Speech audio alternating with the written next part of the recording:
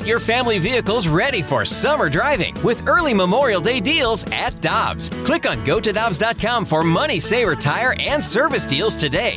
Dobbs, with 43 locations, real deals are always close by. Hi, I'm Dan for Dobbs Tire and Auto Centers, here to share the easiest way to buy tires. Come to Dobbs. With the best tire brands and the biggest inventory, you'll get your tires the same day at the lowest price, guaranteed. Next time you need tires, get into Dobbs. This is the BK and Ferrario podcast, powered by I Promise. Now here's BK and Ferrario.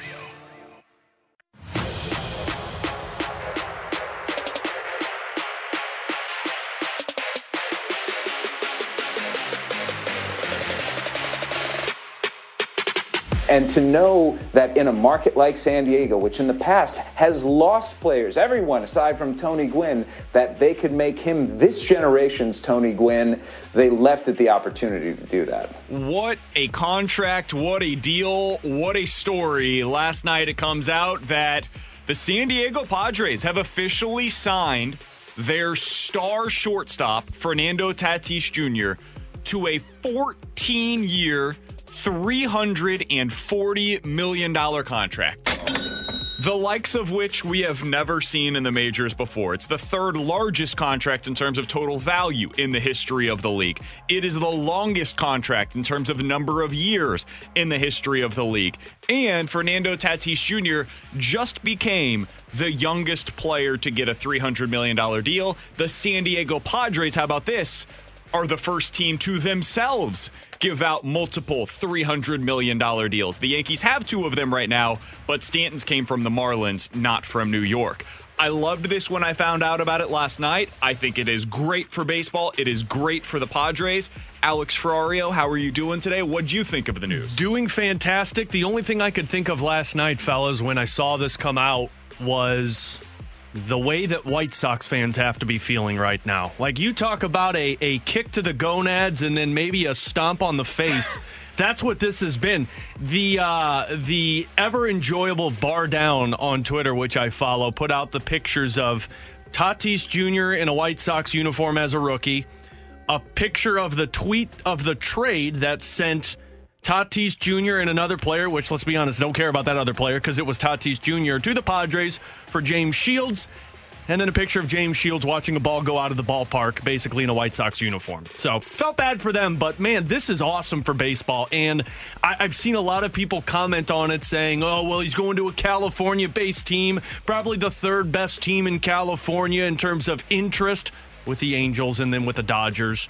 I don't agree with any of that. Frankly, in my opinion, the Padres just put themselves on the same map or higher of interest of the Dodgers. Dodgers have that interest for World Series contention. You cannot argue, though, in terms of interest in players, that the Padres have those guys now. You have Blake Snell, who people love to talk about. You have Manny Machado. You have Fernando Tatis Jr. I mean, that's three guys right there that when you say the name to a common person, I don't know if Snell has the Q rating that you're thinking. Really? No. Get me my money, bro? I would say he does. My fiance has no idea who Blake Snell is. Yeah. No idea. The casual, I'm going to watch 15 games a year, they don't know who Blake Snell is.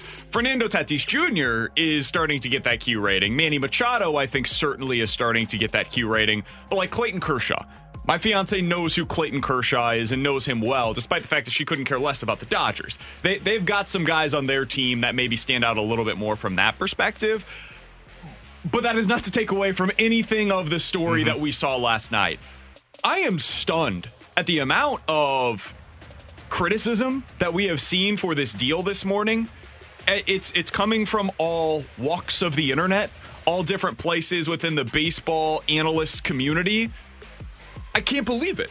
There are people that are actually arguing against a small market team doing the thing that I thought we were all rooting for, which is re-signing their young superstar transcendent talents to keep them in that uniform for the long term. I saw this from Himbo from ESPN. You probably see him if you watch Get Up or Mike Greenberg's radio show. Said Fernando Tatis Jr. playing the next 14 years in the country's 27th biggest media market is an objectively bad thing for baseball. That's lunacy. The Padres are now going to be, now that they've done this, one of the most important teams in baseball, to your point, Alex, over the next 5+ years. Maybe this goes poorly for them. Maybe year 10 through 14 of this deal are awful. I don't care. You just re-signed your young superstar, the guy that if you were drafting the entire league today, he would probably go number 1 in a redraft of the league because he's 22 years old. He has an OPS over 100, OPS plus over 140 in his first 2 seasons in Major League Baseball. That guy, that's the guy I'm re-signing long-term. I applaud the San Diego Padres for what they did last night. Can't be upset about 10 to 14 years in that contract, the 10 to 14 range. I mean, he's going to be 32 years old. Most guys, that's still the prime of their career. Like, 35 is when you start questioning. So a guy like Fernando Tatis Jr., it's not going to change. Now, the part that I can understand people being hesitant about is, I guess, paying a player who has only shown it for a couple of seasons.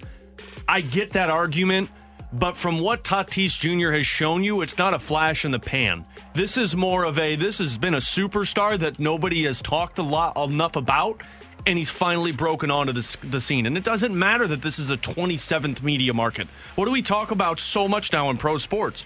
Guys not staying with their team, right? Everyone wanting out. Well, Tatis Jr. not only locked in to this team for 14 years, but they've also put the committee around him to give this guy a championship window for the next 5 to 10 years. Look, I agree that this is a great deal for baseball because I want to see your smaller market teams keep their stars. I think it's ridiculous that Cleveland should have had to move on from Lindor, basically. Decided to. Didn't have to. Well, they didn't have to, but it kind of felt like they did. I don't understand. I understand why they did it. I would not have done it personally if I was the GM in San Diego because he hasn't even played 162 games. And look, yes, I agree. It's not just a flash in the pan. He is going to be a great player. But you have him on cost control. He hasn't even hit arbitration yet. And I understand the argument of, well, it's going to get more expensive the longer you wait. That's fine. If you're going to be willing to hand him the money now, you're going to be willing to hand him the money later, in my opinion. To me, it's too long a deal without us knowing exactly what he could be because it takes one injury. The uncertainty is why he got this deal. If you wait, and I know you say you're willing to give him whatever. I mean, the next 4 years, Fernando Tatis Jr. is going to make $34 million. It's nothing.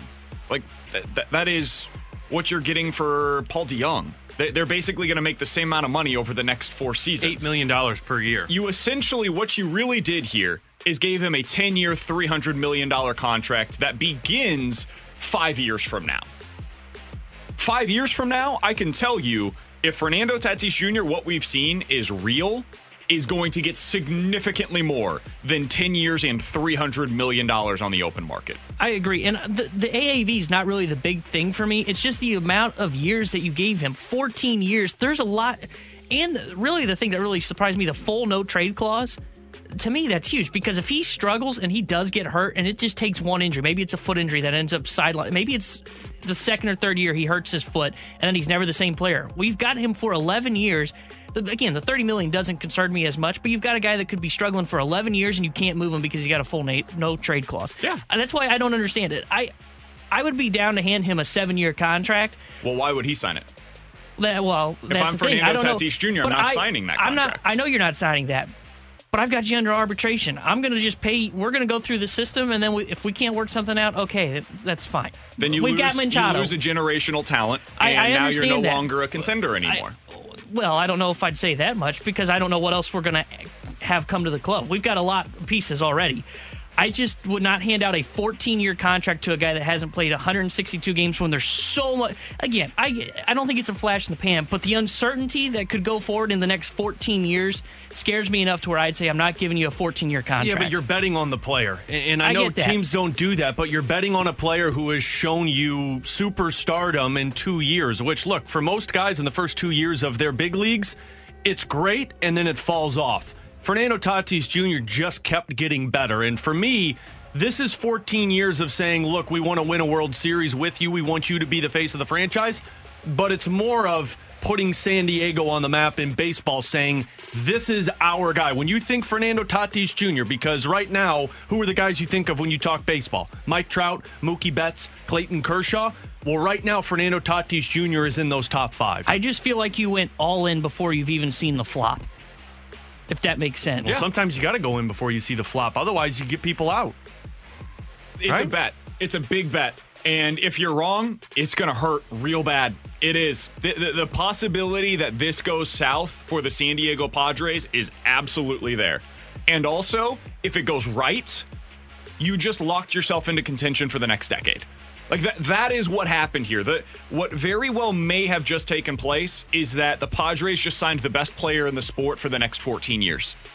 Like, think about that. That has to be under consideration as well. They might have just taken a generational talent and locked him into playing in San Diego for the next 14 years. If I'm a Padres fan this morning, I wake up thrilled. Absolutely thrilled that my guy that I never get to see play his entire career in San Diego, if this goes the way that they think it will, he's going to be going into the Hall of Fame wearing a Padres uniform, and he is going to be the next Tony Gwynn of that city. That is really, really meaningful. And in a sport that doesn't allow it to happen enough, where these smaller market teams become farm clubs for the Yankees and the Mets and the Cardinals and the Dodgers, the Padres are saying no more for us. We're actually stepping our foot down, and we are going to play with the big boys. Now we've got a seat at the table. To go back to your poker term, Tanner, of basically going all in before the flop, if you got pocket aces, you're going to do that because you don't want somebody to take advantage when they have the flop. But I don't think I have pocket aces. I think I have an ace and a 2.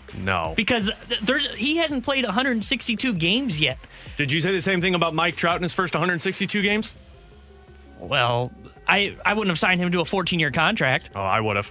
I would have locked him up immediately. There's certain players right now in Major League Baseball it's just that to me, it's just such a small sample size, and anything can happen. He's only played a year and a half. And granted, he could have had a full season. He was hurt in his rookie year, I believe. I think he got hurt late, which cost him some games. But to me, there's so many adjustments Major League Baseball can still make. Those are the best pitchers in the world, and they're going to adjust to him now that they've got more and more film going on. If Trout, I agreed with the Trout extension when it happened for his first, with his contract now, because he had a track record. What did we talk about with Binnington yesterday? There's not enough of a track record to give him the most money.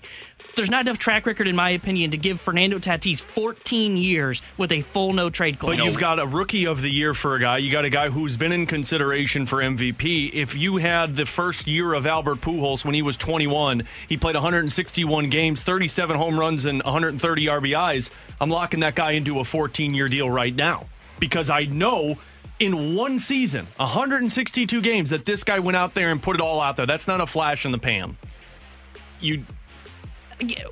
Sorry, BK.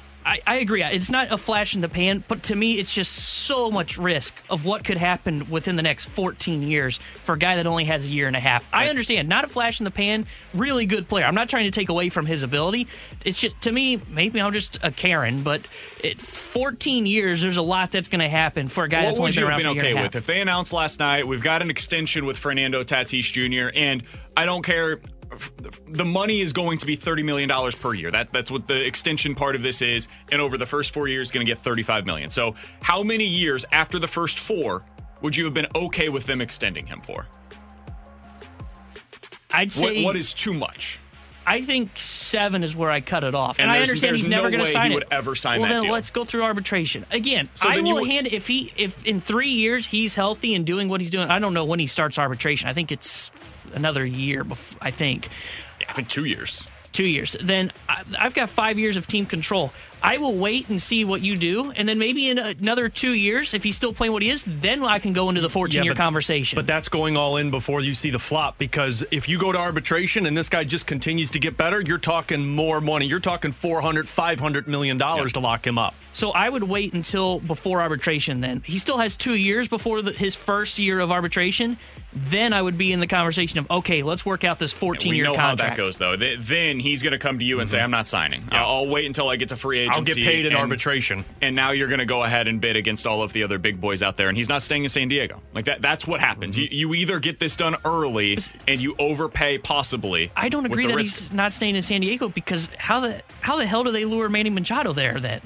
They give him the contract, and he was a free agent. Yeah, 10 years and $300 million is how you do it. Then I think you could do the same for Tatis, and I would argue Tatis's bet will be better when he hits free agency than when Machado does. It's going to be an extra $10 million per season. You're talking I understand that, but I want to see more proof of what he becomes before giving him a long contract. We're talking in circles now. It's 11:17. Your time check brought to you by Clarkson Jewelers, an officially licensed Rolex jeweler. We've got a lot to get into today. Mike Kelly is a hockey analyst for the NHL Network. He's going to join us coming up at 11:30. Coming up next, Mike Shildt is pretty darn definitive about what Matt Carpenter's role is this year. Leadoff hitter. And what it is not. So we'll tell you about it coming up next on 101 ESPN.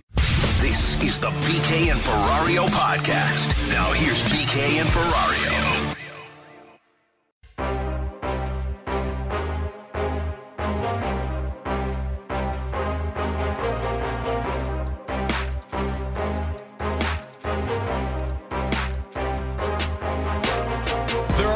Questions as to where Matt Carpenter is going to be playing in 2021. There is at least one definitive answer as to where he will not be playing in 2021. Mike Shildt had his press conference earlier this morning. He was asked about Matt Carpenter. Hey, could he get some outfield opportunities? Here's what Mike Shildt had to say. Yeah, I think you're making up stuff about the corner outfield spot. I mean, he'll get some DH opportunity. He'll get some at-bats there. He'll play some third base. He'll play some first base. And he'll clearly also play and get some opportunity to play some second base as well. But I don't anticipate him, journeying to the outfield. He would, and he could, but it's not any internal dialogue that would be a possibility. In other words, no, he's not playing in the outfield. Not for me, not now, not ever. Throwing some shade at the beginning of that. That could change. We talked about this with Danny Mac a little bit earlier. If you get to June and you've got Tyler O'Neill, Lane Thomas, Justin Williams, none of those three are hitting, okay, maybe you start seeing some opportunities, but I think it is more likely that Tommy Edman at that point would be moved to the outfield and Carpenter maybe slides in at second than it would be that Carpenter is getting opportunities out there. Either way, it seems pretty clear from those statements by Mike Shildt. This is not something that the Cardinals are considering early in the season. Right. And look, this all started basically when we had Mike Claiborne on, who said that this is an area that you could see Matt Carpenter. And I still believe you could see it at some point. But it's worst case scenario for the Cardinals if Matt Carpenter plays there. I mean, it's the same thing basically with Jose Martinez. And I heard Danny Mac make that comp earlier today. Jose Martinez being shifted to first base because they needed that bat in the lineup. That's the only way you see Matt Carpenter playing an outfield position, is if his bat basically puts this team in the position where you have to have him in the batting order. But he is so far down on the depth chart. And frankly, I heard Mo talk a little bit about Nolan Gorman earlier today. Second base might be out of the option. Now, at least for the early portion of the season, it's Matt Carpenter's. But if Gorman continues to progress, you could see him at second base. So really, Matt Carpenter is the spell you at first, spell you at third, DH if we have it, or an injury pops up. That's his role. Yeah, Carpenter's kind of it's him and Edmundo Sosa right now that appear to be the utility infielders for this team. Carpenter batting from the left side, Sosa from the right, and that's kind of how you're going to go throughout at least the start of the season. You mentioned Nolan Gorman, and you mentioned the quote from John Mozeliak. Let's take a listen to this because Gorman apparently asked to come to spring training early so that way he could work on other positions. Here's what John Mozeliak had to say about that. In Nolan's case, he's going to get some opportunities to play second base, maybe get some work in the outfield as well. But, I mean, initial reaction of seeing him even at second base has been really encouraging. Now, only had a short couple looks over the last 2 days, but, net, I think he looks really good from a physical standpoint. Looks flexible, looks like he's moving well. And so I think everything he did this past offseason to prepare has actually put him in a pretty good spot to show some versatility as he enters his camp. One thing that I find really intriguing about the Cardinals going into this year is how many internal options they want to exhaust before they decide to go out and find out what's out there elsewhere. So what I mean by that is you look at the outfields, right? They have finally given themselves a true opportunity to learn what you have in Dylan Carlson and Harrison Bader, and you can even kind of put Bader to the side in this conversation, but Tyler O'Neill, Lane Thomas, Justin Williams. Let's find out what those guys are the first couple of months of the season. If you find out that you like what you have, well, you don't need to learn anything more. You just stick with that. If you don't, if those guys don't end up hitting, well, you have internal options as well. You could see Tommy Edman maybe playing a little bit in the outfield, and maybe instead of Matt Carpenter, maybe it's Nolan Gorman that gets some opportunities at second base for you then. Maybe he slides into the outfield and Tommy Edman sticks at second. You've got some internal options. So by the time you get to that July 31st trade deadline, the Cardinals are going to know what their internal options are. And they're good enough. They've got enough of them that they should still be in contention regardless of what the answers are.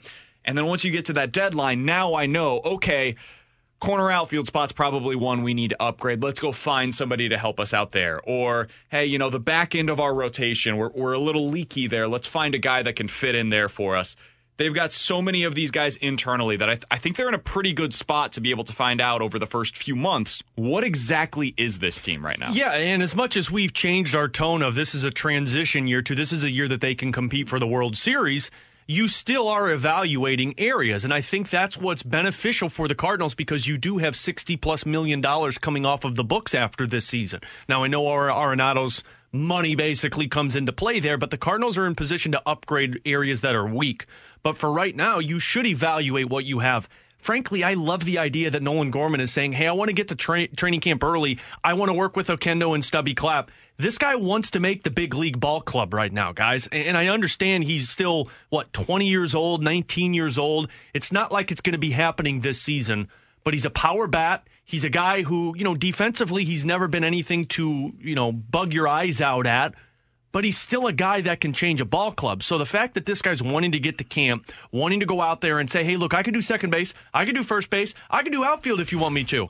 That gets these guys excited, which is beneficial for the Cardinals to have all of that depth. Yeah, you're hearing and seeing all of the right things. Anything you could possibly want to hear or see. And by the way, yesterday, one thing that is noteworthy that we didn't hear, no injuries.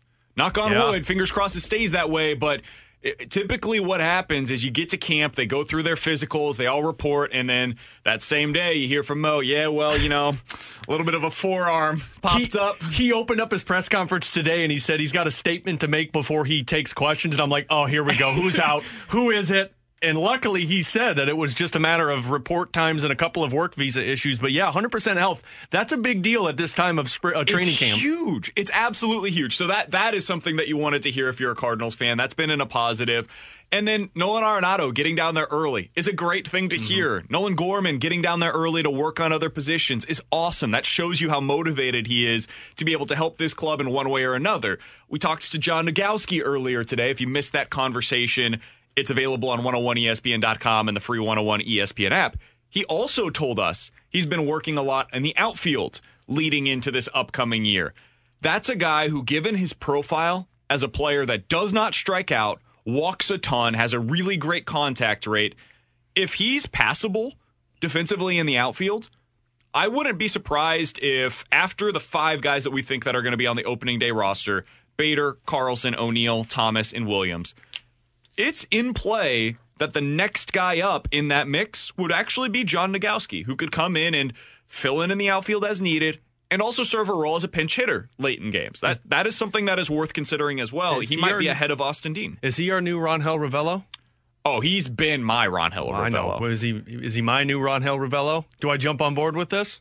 I mean, I thought I was when the Nogfather was on our show, but... So, your hit rate is about 50-50 right now. That's true. You jumped on the Ravello train. Okay, but give me some leniency. Never really left the station. I don't know if it should ever be 50-50. I'm always 70-30 now because of Arenado. Millsy worked out for you. Millsy did work out.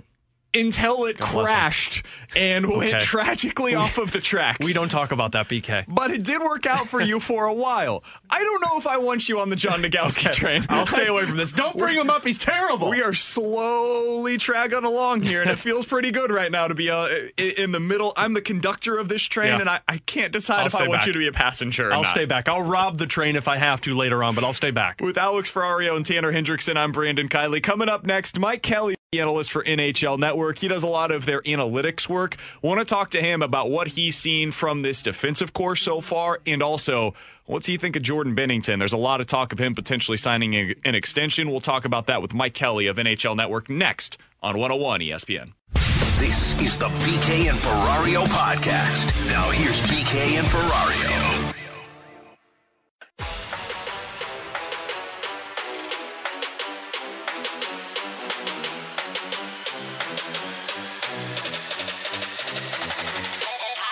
Alex Ferrario, I'm Brandon Kiley. Let's go out to the Brown and Crouppen Celebrity Line. Happy to be joined by hockey analyst for NHL Network. He specializes in analytics breakdowns over there. He is Mike Kelly joining us here on the show. Mike, sincerely appreciate the time, man. How you doing today?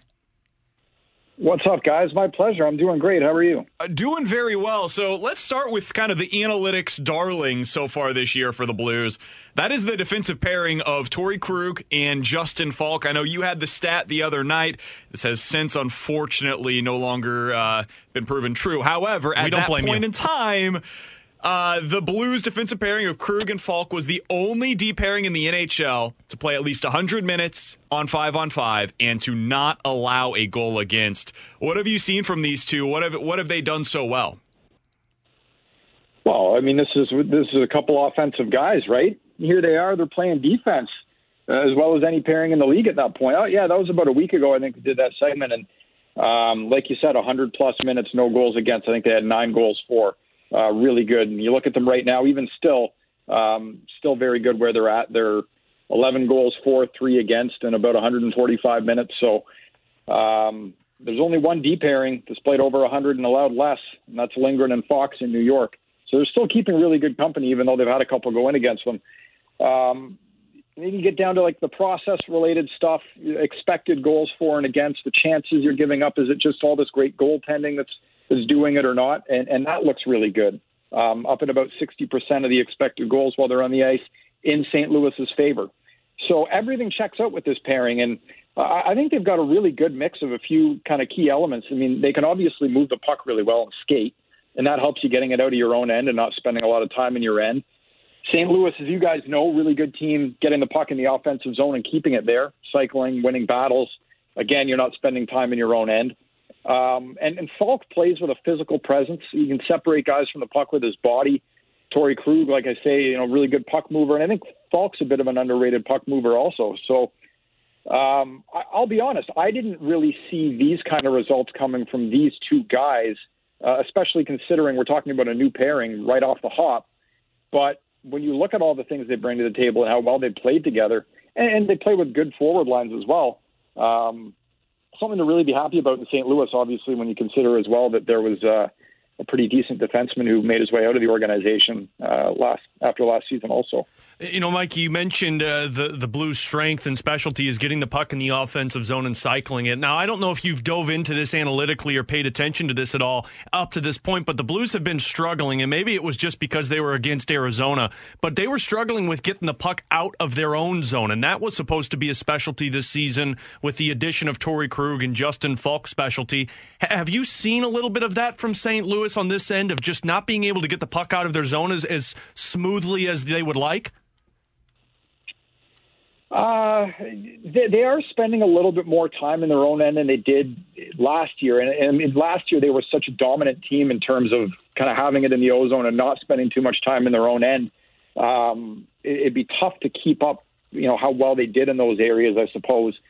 Still getting a lot of the offensive zone time. But yeah, to your point, they are spending a little bit more time in their own end.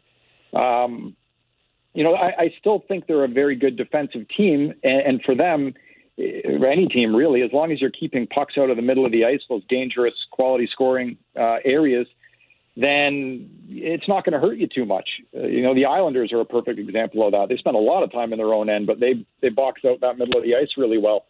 So I don't think it's a huge issue for St. Louis just because they are such a good defensive team, and Binnington's been good this year. But to your point, yeah, they have been this season. They're kind of league average in terms of the amount of time they spend in their own end versus last year when they were one of the better teams in that area. Mike, Jordan Binnington, you mentioned his name there, and he's been a topic of conversation lately here in St. Louis. We're now about getting closer to a third of the way through the season. Binnington is in year 3 here in St. Louis, and people are ready to go ahead and get the extension talks going. What can you tell us about what the numbers tell you about what we've seen thus far from Jordan Binnington? He's been good. When it comes to goaltending, I think that traditional kind of statistics and measures really leave a lot on the table. If you look at things like goals against average, which is, heavily a team statistic, even save percentage, which doesn't factor in what kind of shots you're facing. It just tells you how many shots you're stopping. But if you are a goaltender on a really good defensive team or a goalie on a really bad defensive team, you're not facing the same kind of shots. It might be 30 against each way, hypothetically, but there might be 20 dangerous ones on one team and 5 on the other. So I go a little beyond that and look at an expected goals model based on the type of shots you're facing, where they're coming from, what the pre-shot movement is, and the quality of those shots, as well as how many you're facing, to then see kind of what a goalie should be allowing versus what he's actually letting in. And when I look at Jordan Binnington, he's been good this year. He's been saving his team goals as opposed to costing his team goals, which is what you want out of your goalie. Got him ranked 16th in the league out of the 54 goalies that met my minimum time on ice requirement for this. So overall, he's been fine. Last year he was good. I mean, he won a Stanley Cup. Proven to be a good goaltender. I know it's a bit of a different situation in terms of how he developed and came into the league, but everything I see, even playing behind a typically strong St. Louis defensive team, he's still playing above the level that we would expect of a goalie in that situation. Mike, Blues are coming off of the loss on Monday, which was a shutout to Darcy Kemper in Arizona, a team that really gave that Blues team some fits, but offensively starting to build some steam. I think they had 12 goals in 3 games leading into Monday afternoon's matchup. Offensively for this team, because of the injuries that they've gone through, is this an above-average team that people should be talking more about when it comes to scoring goals and the ability to create offense? When it comes to scoring goals, I'd say, yeah, I think they've done a good job of that. When it comes to kind of that layer underneath of the process that goes into it, how many shots, how many quality shots, how many expected goals, I think St. Louis, this season, I shouldn't say I think, I know, has scored a little bit beyond what I would expect at even strength. And the power play is a separate thing here. But I think they're scoring a little more than maybe they should based on what they're creating at even strength. So, again, they've got really dynamic players, obviously, and you look at guys like Shen, who I think is just wildly underappreciated in the league. Ryan O'Reilly, we know what he is. Jordan Kyrou, I mean, you guys want to talk about him? I'm happy to talk about that. Oh, yeah, we'll get there. Yeah. And David Perron, like the ageless wonder. This guy I think he gets younger every year. So, Hoffman as well, with his shot and everything he can do, and he'll start filling the net at a higher rate, I think, also. But, yeah, I'll be honest. I think to this point, in terms of even strength goal scoring, they should be pretty happy with what has gone in the net based on the types of chances they're creating. Mike, let's do it. What do you got on Jordan Kyrou? Oh, this guy is buzzing. I love watching this kid. He's so fast. And, I think about that one play against Arizona where he beat out the icing call and circled with the puck and set up Falk for that goal. Man, he's so much fun to watch. Everything that goes into scoring points and goals, assists, whatever. I always bring it back to the middle of the ice between the dots, below the circles, that slot area. It's where 75% of goals in the league are scored. That's where you need to go. And he not only gets there, but he sets his teammates up there at a really high rate. So, remember, this is a guy who's playing 14 and a half minutes a night. He doesn't get a ton of ice time. But when you look at things, if you kind of level ice time and look at a per 20-minute rate, how he does, if you level everybody's ice time, again, not a perfect measure, but a way to kind of level things out when you're talking about guys that are playing 22 minutes a night, it's not really equal. He's top 15 in the league in the type of offense he generates, shooting from the slot, passing the puck there, skating the puck there, putting it in the net, getting assists, all those other things that come with it. Top 15 offensive player in the league when you level that ice time, and just look at what he does at even strength. So he's been every bit as advertised, I guess, stepping into the lineup here and contributing to this team. He's been a huge player for them. So with that being said, Mike, are we looking at a guy who's just having an important season, or are we looking at a guy who's trending in the direction of being a top 6, maybe a top-line winger in the future? That's what I think. Top 6, I think absolutely he could be a top 6 winger going forward. Again, when you look at the fact that he's got 14 points in 16 games and again, only 14 and a half minutes, you say, wow, that's impressive. Is that something he can keep up? Everything that I look at underneath shows him doing all the things critical to generating offense for your team at a very, very high rate. And that's what I pay more attention to. And I'll bring up an example of a guy that in the offseason, I was asked to pick a player to watch in the NHL coming up this season on the NHL Network. And I picked Carter Verhaeghe. And I'm sure the producers probably looked at me like I had two heads. Like, really? We got a lot of superstars in the league. You want to talk about Carter Verhaeghe? But there was a reason for it. Unbelievable forechecker. Did all these things at that per 20-minute rate I talk about that go into creating offense and being a really good player overall. Did it really, really well, and just struck me as a guy that someone give him a chance to play top 6 minutes, and he will be effective for you. Florida got him for 2 years, $1 million per. I'm still shocked that more teams weren't in on this guy to see what he could do in an elevated role. So bring it back to Kyrou. When I talk about all these things that are important that go into being a good offensive player in Kyrou's case for sure, but ultimately a good player overall, he's doing all these important things at a really high rate, and that's why I think it's sustainable. Last question that I've got for you on Kyrou. We're talking with Mike Kelly, hockey analyst for NHL Network. You mentioned he's in like that top 15 right now when it comes to if you just average everything out per 20 minutes. For our audience, if they want a little perspective, who are some of those other names that are kind of around him there? What's the company that he's keeping in that top 15?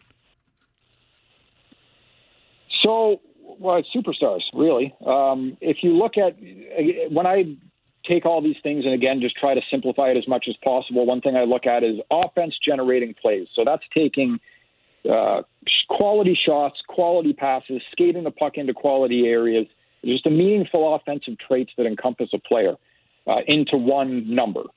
And at that per 20-minute rate, he's 12th in the league right now, which is the guy right above him and below him are Crosby and Barkov. And the only guy on St. Louis that's better than him is O'Reilly. So he's keeping very good company. When you look at it, even at a per game rate, Braden Point, Kevin Fiala, these are guys that are around him as well. And Kyrou, as mentioned, doesn't benefit from having additional ice time that some other guys have. So that's the kind of company he's keeping. These are really, really top-end players. And, again, we'll hedge it a little bit here. It's been, 15 games? He's played 16 games. So we'll monitor this going forward. But everything to this point, results-wise, process-wise, says he's earning every bit of success that he's had with really elite offensive play. Mike, this is awesome stuff. I got one more quick one before we let you go because I'm curious. You mentioned Mike Hoffman's name a little bit ago. Some people in St. Louis, I think, were expecting to see a little bit more. Of course, you have the anomaly that is a new team. But what have you seen from Mike Hoffman so far this season? In the games I've watched, and I've seen bits and parts of a lot of Blues games. I've watched some full ones as well, but not able to watch every single game front to back. He's kind of as advertised. Like, he's a guy that will score on the power play. I know he hasn't scored in the power play yet this season, but the Blues power play really got off to a slow start. You can't keep him down with the shot that he has and the spot that he has on the power play. The fact that he's got 5, even strength goals in 15 games is and 10 points to me is kind of okay and where he should be around. But I watched him a lot when he was in Ottawa before and in Florida as well, and he can go through stretches.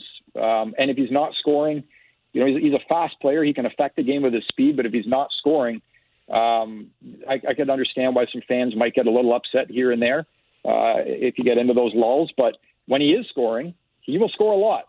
So.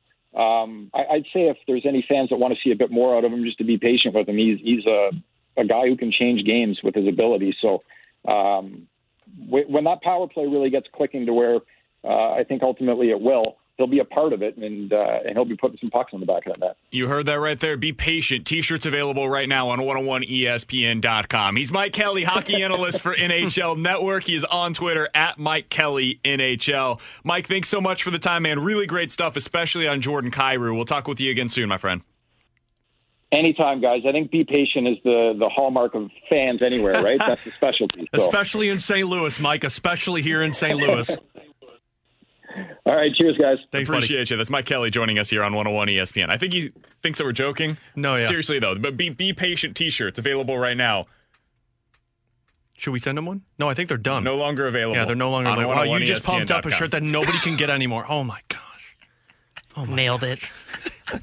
65780 is the Air Comfort Service text line. I am aborting mission. Questions and answers coming up next. This is the BK and Ferrario podcast. Now here's BK and Ferrario.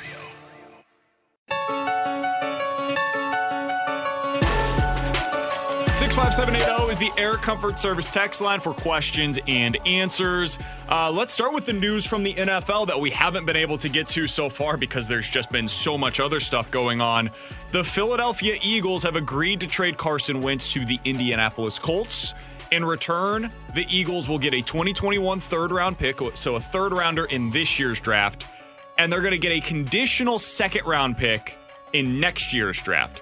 So what has to happen is if Carson Wentz plays at least 75% of the Colts snaps this year, the conditional 2022 second-round pick will become a first-round pick.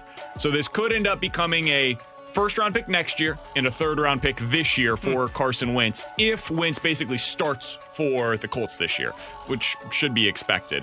So that's where we're at with the Carson Wentz trade. What do you think? No real surprise here that the Colts are the team that landed him, with Frank Reich being their head coach now. He previously was on the Eagles staff when they won the Super Bowl. What do you think of the deal?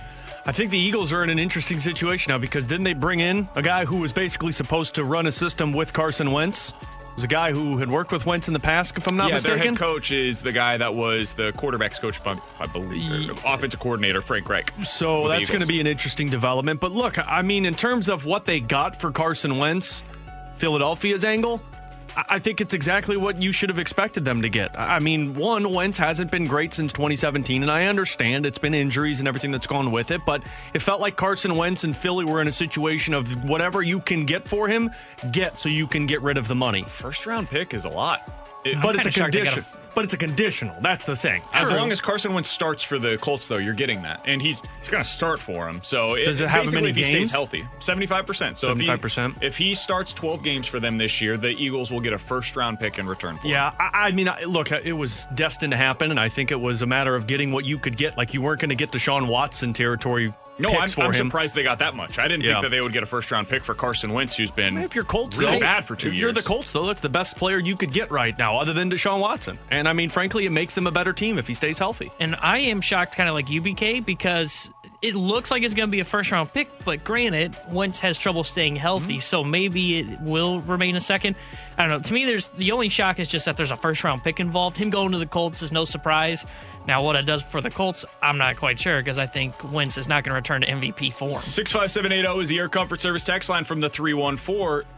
To that point, do you guys think that Carson Wentz will have a better year this year than Phillip Rivers had last season?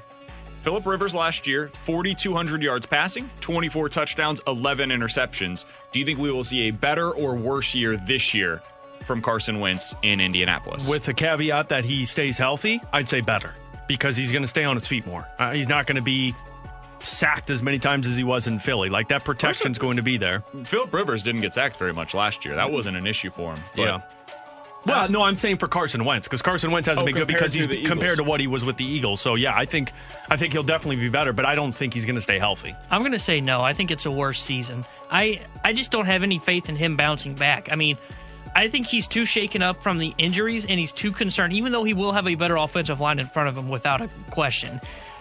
I just think he's too, I don't know if scared's the right word. He's just too hesitant. I think he's going to make some decisions, and I think he's going to have a worse year in Indianapolis. I think so, too. I think we underrate what Phillip Rivers did for them a year ago. He started off a little slow with Indy, especially early on with some of the interceptions. He ended up having a pretty darn good year. 24 touchdowns, 11 picks. That's not bad. And the over 4,000 yards, I think we see a little less than that this season from Carson Wentz. I honestly have no idea what to expect from him. He might be broken.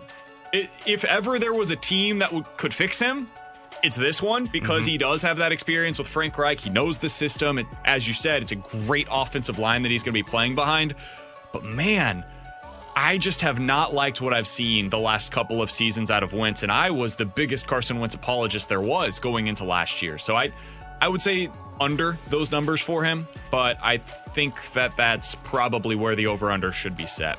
65780 is the Air Comfort Service text line for questions and answers. Let's go to this one. Guys, do you think that the odds of Nolan Arenado opting out went up with the news of the Fernando Tatis Jr. extension today?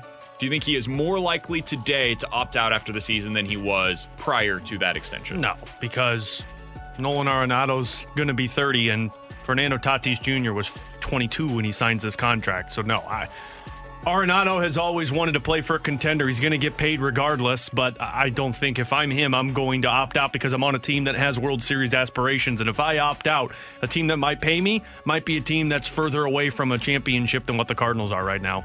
I agree. I don't think the odds went up. I think he cares more about winning than he does about getting paid. And I think as long as the Cardinals are winning this season, there will be and I guess next season too, there will be no concerns of him opting out of his contract. I tend to agree with both of you. I don't think this changes anything for him. Now, if we see the shortstop market next offseason and it explodes, and you've got Francisco Lindor getting $30+ million per year, Javi Baez, Corey Seager, you see Carlos Correa get paid at a really high level. If all of those dudes end up getting $30+ million per year, maybe then the following year, if things do not go as he expected here in St. Louis, maybe then you have some concerns. But I think that the risk is minimal here for the Cardinals. Last thing to pass along, this comes from Field Yates. This is an amazing statistic. Now that Carson Wentz has been traded, there is not a single quarterback drafted in the first round between 2009 and 2016 that is still with his original team. Yeah. That's amazing. Look at how many names are retired. 22. Look at how many names are retired on there, BK. Stafford is now with the Rams. Josh Freeman, who I thought was going to be good, is retired. Sam Bradford is retired. Jake Locker retired. It's Mark Sanchez. Andrew Luck. Brandon Whedon. E.J. Manuel. Wow. This is a list of some really bad quarterbacks. This is 0 out of 22 between 2009 and 2016. I wonder what the lesson is there. Because you had that generation from like 2001 to 2006 where you had a lot of quarterbacks that hit in the first round. In the last few years, I think we've seen quite a few guys hit. This is amazing. 0 out of 22 Is it the fact guys. that mobile quarterbacks now are the thing? Because all of those names that you just mentioned are very stationary, stand-up quarterbacks under center rather than the Lamar Jacksons, the Deshaun Watsons, the Patrick Mahomes. Yeah. Like, that's what we're getting now in the league. It's a good point. I was going to say, that is a really good point. I think we're seeing the NFL kind of transition kind of towards that college game of it being wide open. Everybody can run with great speed.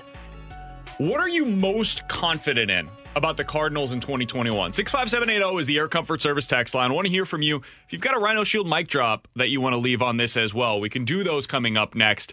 There's one thing in particular that I can pinpoint that I am more confident in than anything else. I'll tell you what that is coming up next on 101 ESPN. This is the BK and Ferrario podcast. Now here's BK and Ferrario.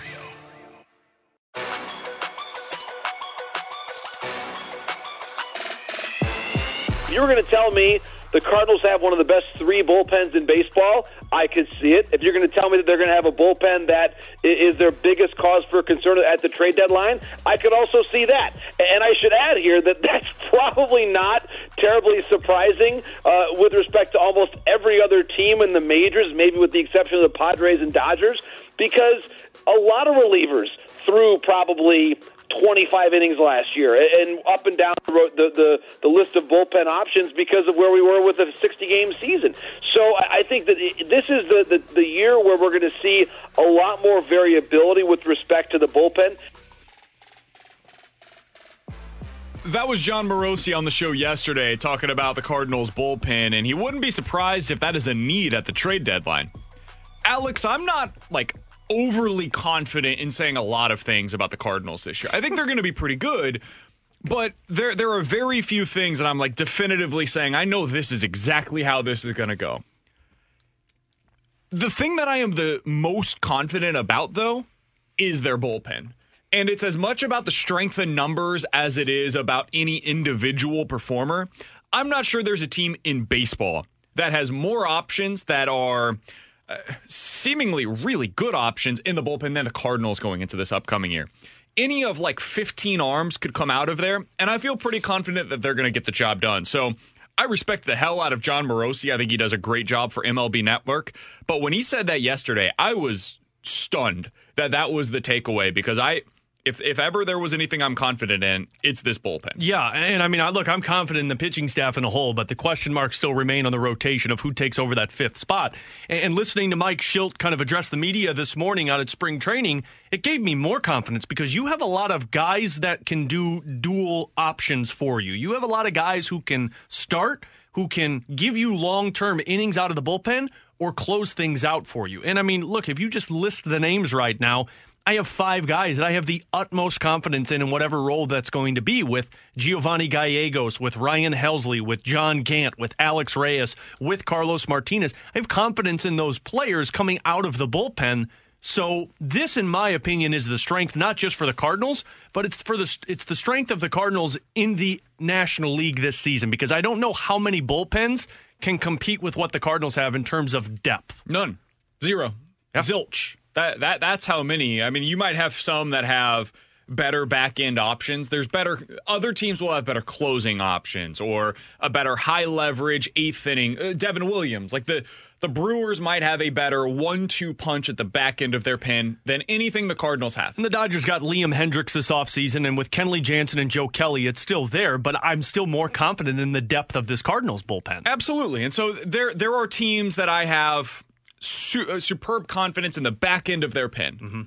Nobody else do I feel like the underbelly of their bullpen, the guys that you're going to get to if your starter goes 4 or 5 innings and you've got to find that bridge between the 6th and the 9th.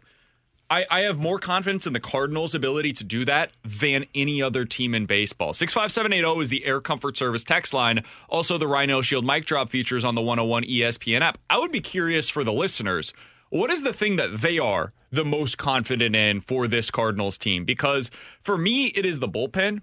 Alex, for you, is it the bullpen as well? Is there something else that you are like, that is the thing that I am the most confident about saying going into this season? I don't know if you could consider it an area like you do with the bullpen, but I would say the defense of this Cardinals team. I have the utmost confidence in that just as much as I do the bullpen, because not just the corner positions with Goldschmidt and Arenado, but that outfield with the speed that you have, there's no liability anymore.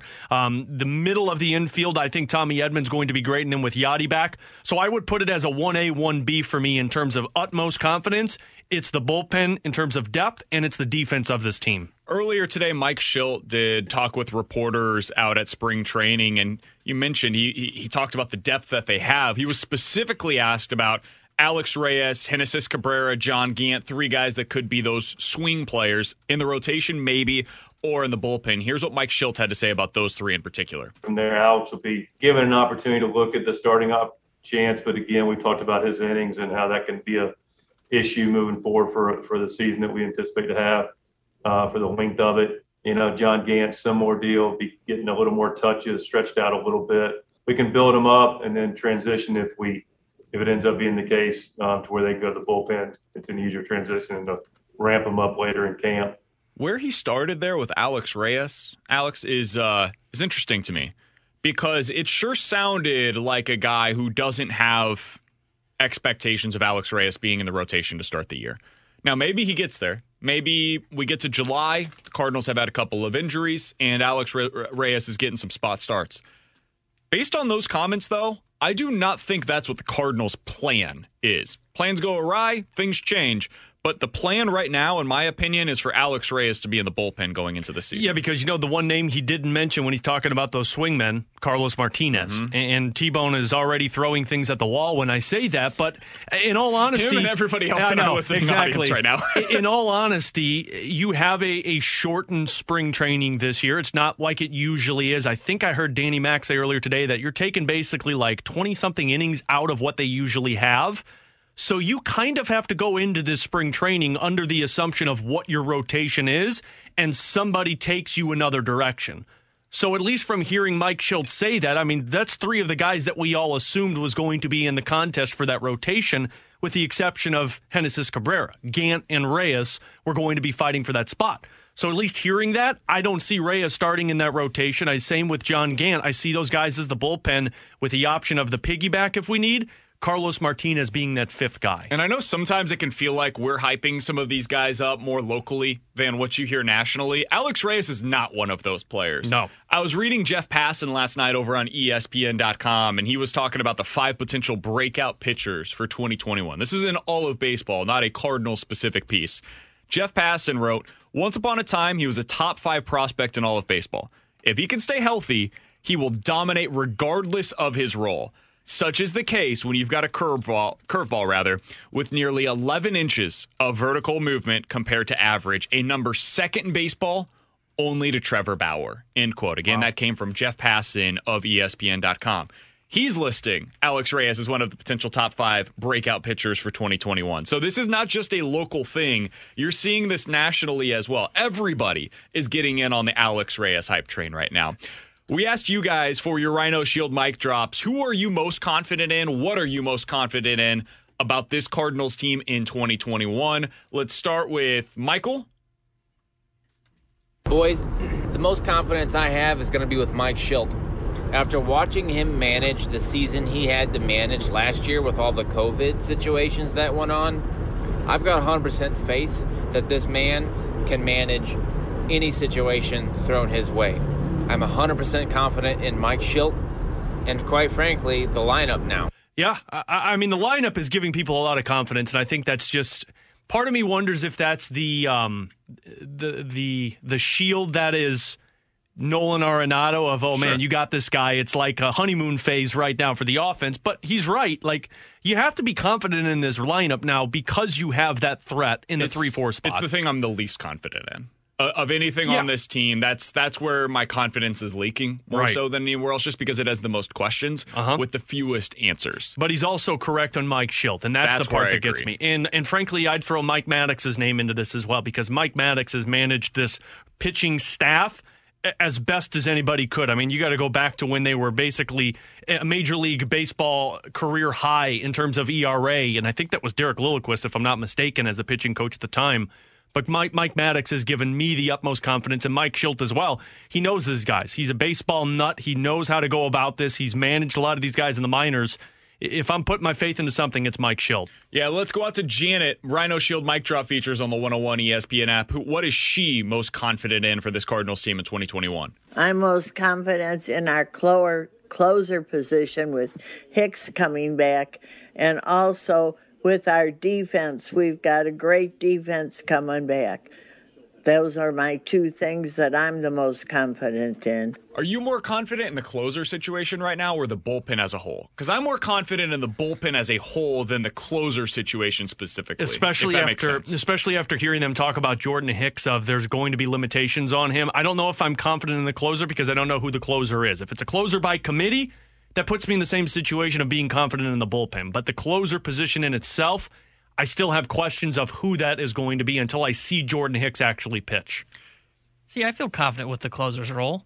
Just because I think whoever you put there, I mean, yeah, the bullpen as a whole, whoever you put there, I see bug-eyed. So when you hear Andrew Miller is coming into the 9th. I don't feel bad with Miller. I think Miller... Am I the only one that thinks Andrew Miller is going to be a liability on the mound as a closer? I think it's a fair concern argument to have for the Cardinals going into this upcoming year. He made me nervous last year.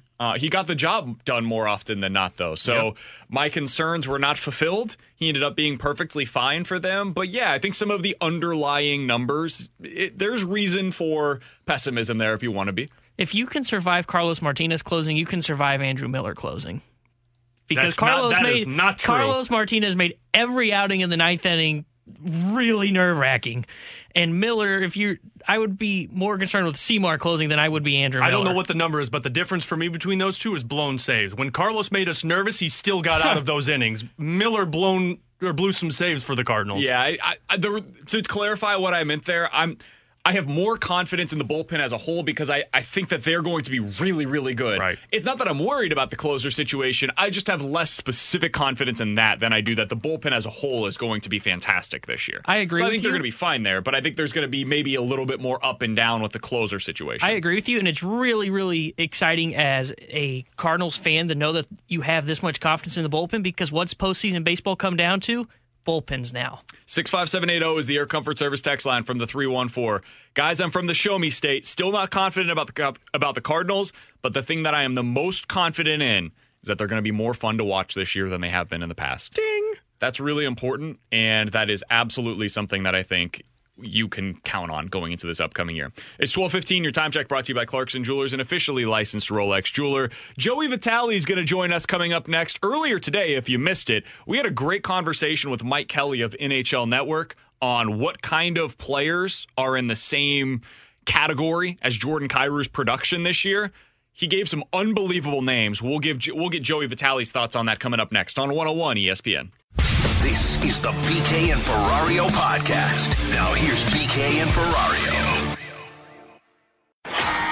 We're talking Blues hockey. It's the Joey Vitale Report on 101 ESPN. Brought to you by The Electrical Connection. When you need quality electrical work for your home or business, visit electricalconnection.org.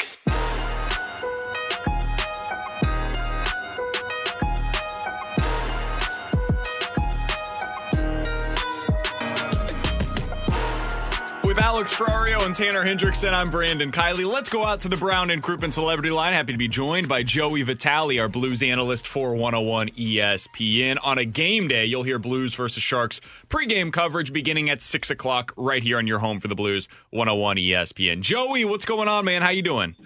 Game day, boys. Game day. Doing good.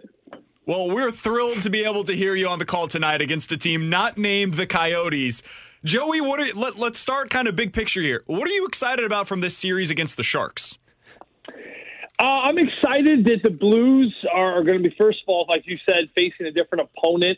Ryan O'Reilly mentioned it to us this morning that there's a fresh energy in the air, he said this morning, in the locker room, coming to the rink, knowing you're not going to see Connor Garland or Big Krause or just, you're not going to shoot against Antti Raanta or Darcy Kemper. It's just a different look, different preparation, different video, and it was really starting to get wearisome for a lot of these players, seeing a team 7 times in a non-playoff situation, which was just completely bizarre. So I'm excited to see the Sharks here tonight, and I'm excited to see the Blues and how they handle that new opponent. And the fresh energy, I think that this team's going to have a bit of a jolt in them again here tonight, coming back home, facing a Sharks team, BK, that they should have some success with. And I know this is a very talented group, but a team that's struggling to get points right now. They're 1 point out of last, and they don't have Erik Karlsson. It looks like he's going to be out tonight with a kind of a lingering groin injury, it appears. So they're missing one of their best players. So I'm excited for the energy, and I'm excited because I think this is a huge potential push in the season as far as these next 10 games go, where the Blues are facing these California teams, none of them which at the meantime are in a playoff spot. So a good opportunity to grab some points here and create a little bit of a cushion as we head into March. Yeah, the cool part is that they're still within striking distance of Vegas right now because Vegas has had their struggles against Colorado. Joe, in terms of personnel-wise, we found out no Colton Parayko tonight. As Craig Berube said, it's an opportunity to get this guy some rest. What are your expectations, one, for the defense with Marco Scandella back? And this has to be a positive to at least give Parayko a couple of extra days off to try and get right. Well, I think they were looking for opportunities to give Parayko some rest, Alex, for a little while here. But it was always tough because with the postponements and the new scheduling, there were some back-to-backs in the mix as well. But now you look at the schedule that the Blues kind of have laid out. The back-to-back is the biggest area where you have to try to avoid when you're kind of looking for a player to get some rest with a lingering injury like the Blues have with Colton Parayko. But the next really back-to-back isn't until March 5th and 6th when they go to L.A. to face the Kings. So a really good opportunity for him to get sidelined, to get relatively healthy. I don't think that based off of this injury, what we've seen out of him all season long, this isn't something where Colton's going to sit out the next 2 and be 100% for the L.A. series come next Monday. I think this is going to be a situation where Colton's been playing probably around 70 to 75% all season long. And when he comes back, whether it be 2 or 3 games down the road from now, or even maybe the next one, he's going to come back and go from 70 maybe to 80 to 85. But I think just creating that little bit of a gap, that little bit of a push for him is really going to do him some good. I think also, it's really going to help his confidence. One thing that, people tend to always forget, when you're injured and you're nicked up like Colton is, you can play, right? So you're not hurt. You're not injured. You're just hurt, right? You're hurting. You're laboring something. But what happens is yes, you're playing, and yes, you're doing good things to the team, but you're not quite yourself, right? Look what Connor Garland did to Colton Parayko about 3 or 4 games ago in St. Louis. He burned him wide, took it to the net for a nice goal, right? So that's something that Colton doesn't allow to happen.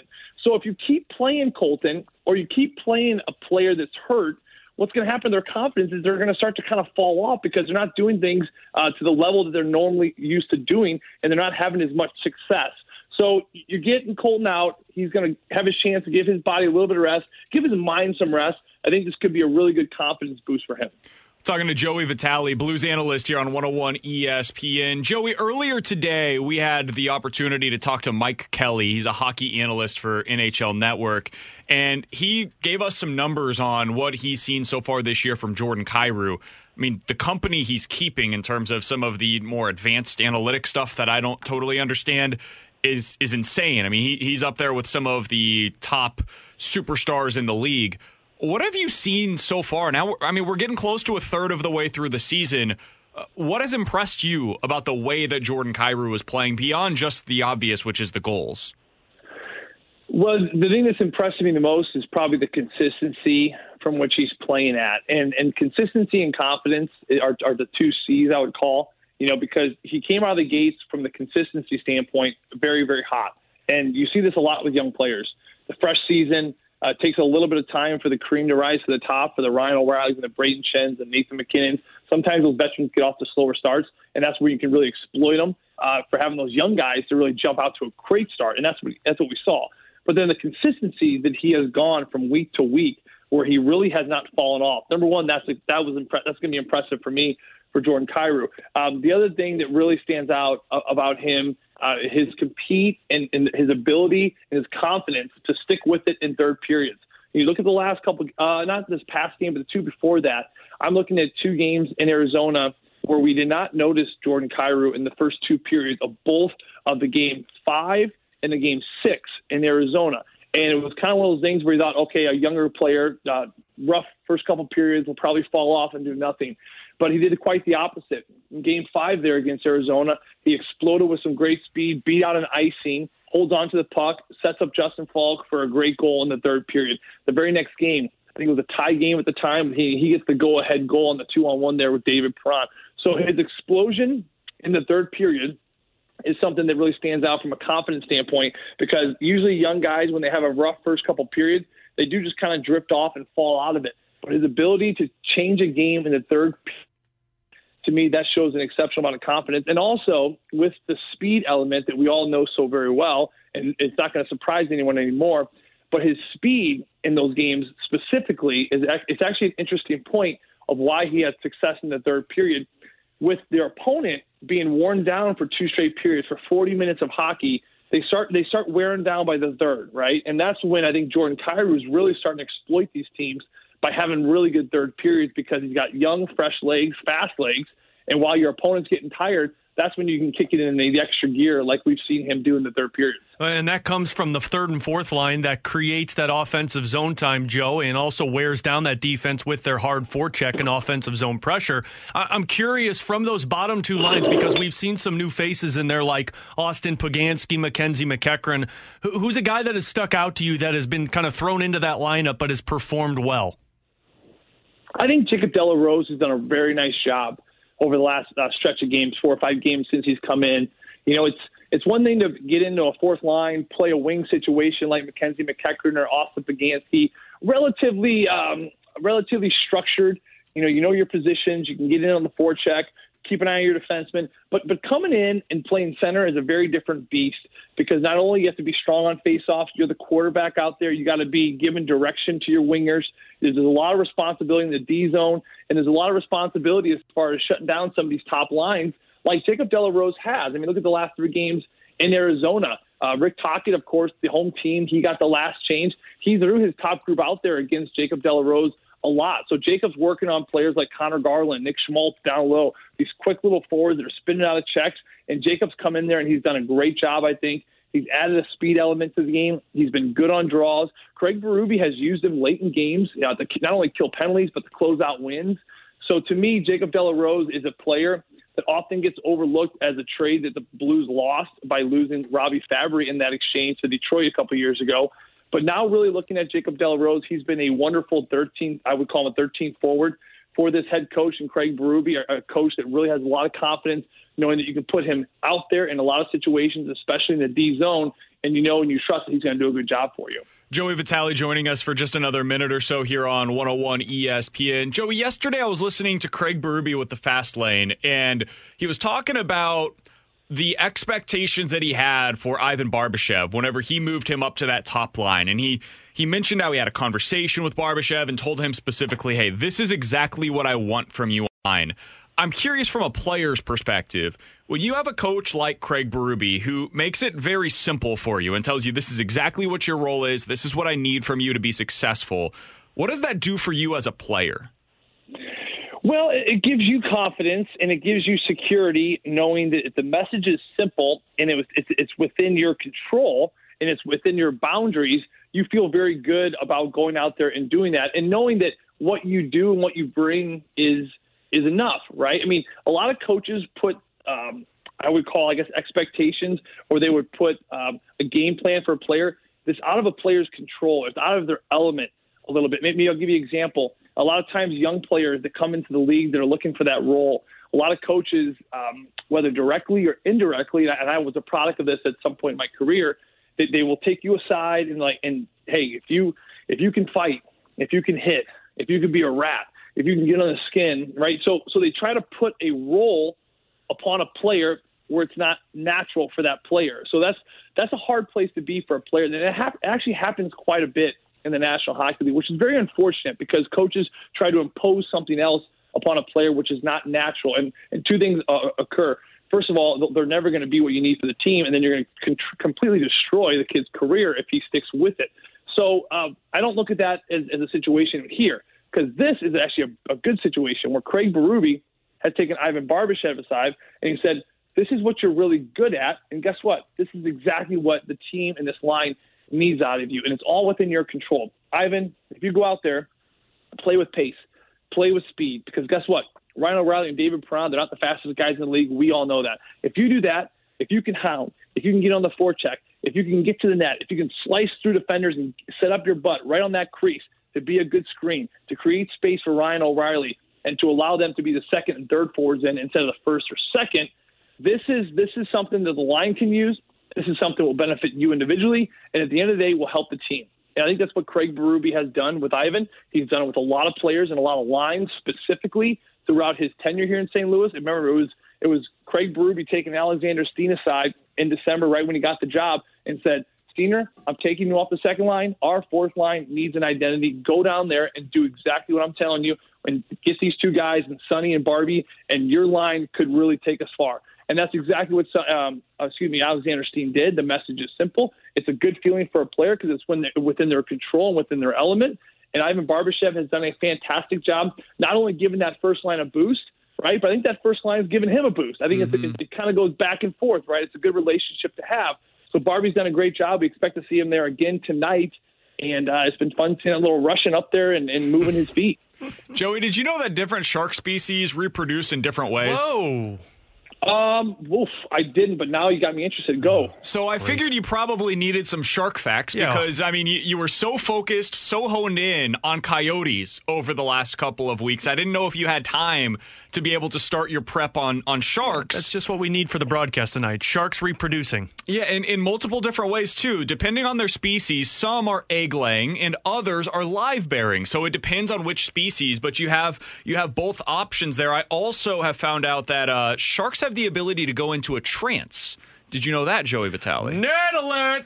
Nerd alert! Now, by trance, do you mean that is it they need to be able to, so sharks have to move to breathe. Is that what you're talking about? Yeah, so whenever, you see scientists working on a shark in the water, you'll see them laying on their back and they look like they're completely immobile.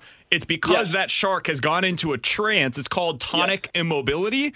And so you'll see them basically looking as if they're dead. They are very much alive, but they allow themselves to go into that mode. Hey Joe, I'm looking at his web browser. It's Shark Facts for Kids. That's right. It's like hypnosis, and what they do is if you get a shark up to your boat, I don't recommend this unless you're professional. if you rub underneath their nose, it actually hypnotizes them, and they fall over Think of them like a German Shepherd. They kind of roll over and kind of scratch their belly. But they will do that. Sharks are amazing because they don't have any bones, and they cannot breathe unless they're moving. Okay, so their gills don't work unless they're moving. Some fish actually can sit still and still breathe. Sharks have to keep moving. Okay, so you're probably asking yourself, when do they sleep if they're always moving? Well, sharks are one of the most intelligent animals in the world, obviously, because they're still here. Mm-hmm. They find a current. They'll sit in a current, and they actually can just wave and like move their body while they're stationary, almost think of like a treadmill. And then so oxygen and fresh water is constantly being fed into their gills so they can survive. Another thing, hammerhead sharks. People think hammerhead sharks are named hammerhead sharks because it looks like their heads were smashed by a hammer, but it's not. It's because on each side, it kind of looks the appeal of a hammer on each side. So there you go. Joey, I knew you'd come through with some shark facts for us. Can't wait for the broadcast tonight. Fully looking forward to that. This was a very poor interview, and I'm going to tell you why. Because you should have started with this, and we could have talked about sharks for 20 minutes. And now I'm crunched for time, and I got all the shark knowledge that I'm going to have to bring to the broadcast tonight. Joey, you got 3 hours tonight. Yeah, that's true. That's true. I'm hoping for a kick butt effort out of the Blues where we blow these guys away, and it's getting boring in the third. Shark mating in the third. I'm looking forward to it. Joey, that is coming up at 7 o'clock for the puck drop. We've got pregame coverage with Alex Ferrario coming up at 6. Looking forward to that tonight. All the best to you, man. We'll talk with you again soon. Thanks, boys. Have a great week. Absolutely. Same to you. That is Joey Vitale joining us here on 101 At least he's ESPN. honest. He told us that it was a poor interview. I mean, hey, he keeps it real each and every time. He's told me, hey, BK, sometimes you remind me of Donald Trump. He told me that was a poor interview. I get it. It happens to the best of us. Coming up next, a very important moment in the history of this show. It has to be done. The eulogy for the one and only Brad Miller, a.k.a. Millsy, is coming up next. This is the BK and Ferrario podcast. Now here's BK and Ferrario.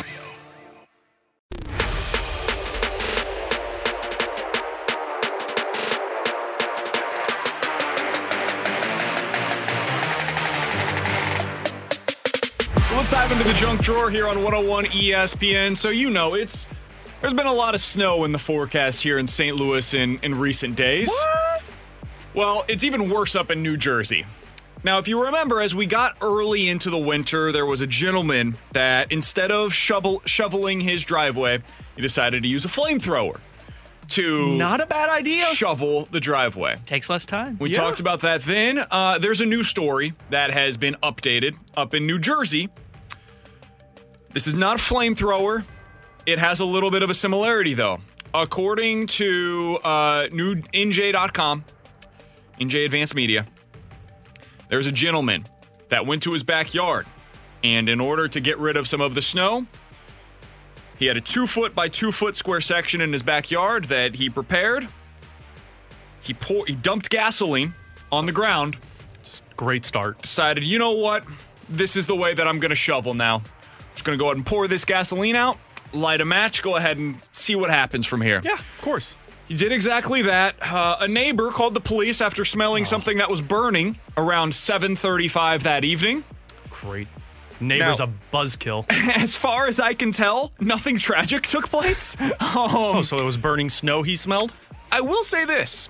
I wonder if this would work on your driveway. Now, this gentleman tried to do it in the backyard, which is a bold strategy considering I'm guessing there was grass, which probably would burn moving towards the house. Wouldn't it be dead grass? Potentially, but grass is grass. On your driveway, I do wonder if maybe something like this, there's a little something here. But I would not recommend it. I wouldn't try it unless you've got a professional with you. Yeah, just go for it. Why hasn't anybody tried to, pour urine on the snow? What? Wouldn't that melt it away? How much urine? How much urine do you need to, our driveways from this last snowstorm? Well, how many people live in your house, Tanner? Speaking of that, so I have... Speaking of what, urine or? Urine. Oh, okay. Ooh. I have a 7-pound dog. She's a little Maltese Shih Tzu mix. She's tiny. She's an ankle biter. I get it. Not surprising to anybody on our audience.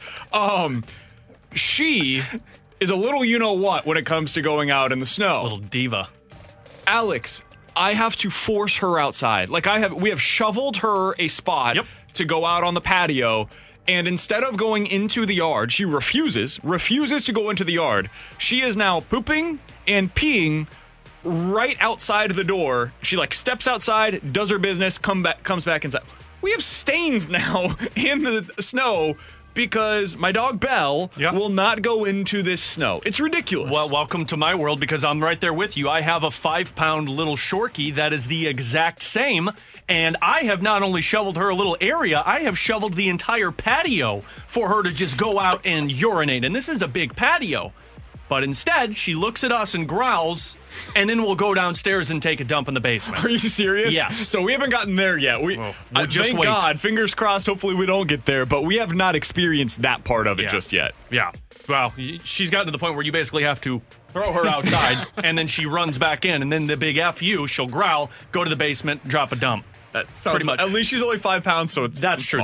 Yeah, that's very true. Speaking of experience, my junk drawer is an experience that I just went through yesterday. As we all know, and I know it sounds so annoying by this time, I have a kid on the way.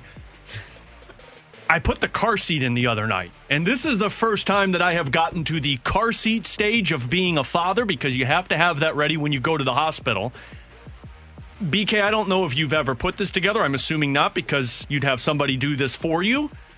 I got to the point where I almost chucked this car seat base into the driveway because I told my wife, I said, I am not spending one more damn second trying to attach this thing in the backseat of a car. Don't you just you lock it in? That's what I thought. You put the seatbelt through and you're good to go, right? That's what I thought, but you got to put the seatbelt through, you have to clip it on, then you got to go through another loop and you have to flip it backwards. You have like 15 stages to put a base of a car seat in, and it has to be level, which I never knew this was a thing. Your base has to be level. And my car seats, like most do, they recline a little bit. So you have to put some pool noodle underneath it. Oh man, I got so ticked off the other day. You use like some towels or blankets or something like that? What I thought, but I'm putting 4 towels underneath and it's not leveling it enough. So I went to the pool noodle, told my wife, I said, never again am I doing this. And then she's like, oh, well, we got to take it up to the fire. Is a pool noodle safe under there? It's just foam. Well, it feels like it would roll. No, it's on the back part of the base, so it's against the seat with the seat on top of it. And apparently, you have to take these to the fire station now to get them checked because your car seat. Yeah, some hospitals require you to have a sign off from a fire station that it was checked. So not only did I have to sit there and cuss at a car seat in my garage, now I got to go take it to a fire station and probably them take it apart and tell me how I was doing it wrong. 65780 is the Air Comfort Service X line. I've got bad news for you, Alex. What? Apparently, you could have just gone to the fire station and they would literally do it all for you. Get out of here! So, what? It sounds like you're correct that you go there to get it checked out, but they also will do it for you. Hey, now you know. And somebody just said, I hate to break it to you, but with the kid in there, it's going to alter the levelness of it. Damn it! No! So how much time did you waste on that yesterday? 45 minutes. Are you serious? Yes. I was in my garage and my wife, Katie, she walks out. She goes, what are you doing? I said, I'm trying to put this car seat in. She's like, well, there's a manual. That's the other frustrating part. When you're trying to put something together and you've read through the manual and it doesn't work. And then they say, hey, there's a manual. I've done the manual and it doesn't work. Did you? I was about to say, did you really read the manual? I looked at the first 2 pages of it. Okay. I know how this goes. I've tried to put stuff together before. Once you get started, you're like, oh, this is easy. I'm good. I go through the first 2 pages, and then I end up with something from IKEA where one of the legs for the table is going one way, the other one's going the other way, and it's just a mess. It's just an absolute mess. Just saying, this is I would very recommend frustrating. going to the fire station today. Get that taken care of, and you're good to go, man. 71636 shouts out vasectomy gang for the win. No, I'm not to that point yet. This is the first one. I know I'm going to love it, but I'm not going to love that damn car seat. With Alex Ferrario and Tanner Hendrickson, I'm Brandon Kiley. Coming up next, yesterday we talked about Jordan Binnington and whether or not it is to get him re-signed long-term. Well, Jeremy Rutherford talked to the man who could get that done, Doug Armstrong, about Binnington's contract situation. We'll tell you what he had to say about it coming up next on 101 ESPN. This is the BK and Ferrario podcast. Now here's BK and Ferrario.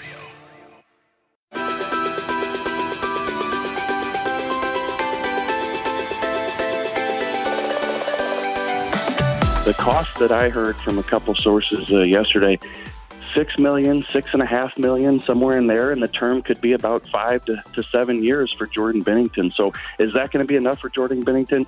I don't know. He bet on himself. He won the bet. He's going to get paid. will the Blues be willing to pay for a number one? But they honestly don't have a choice because there's just nothing in the cupboard.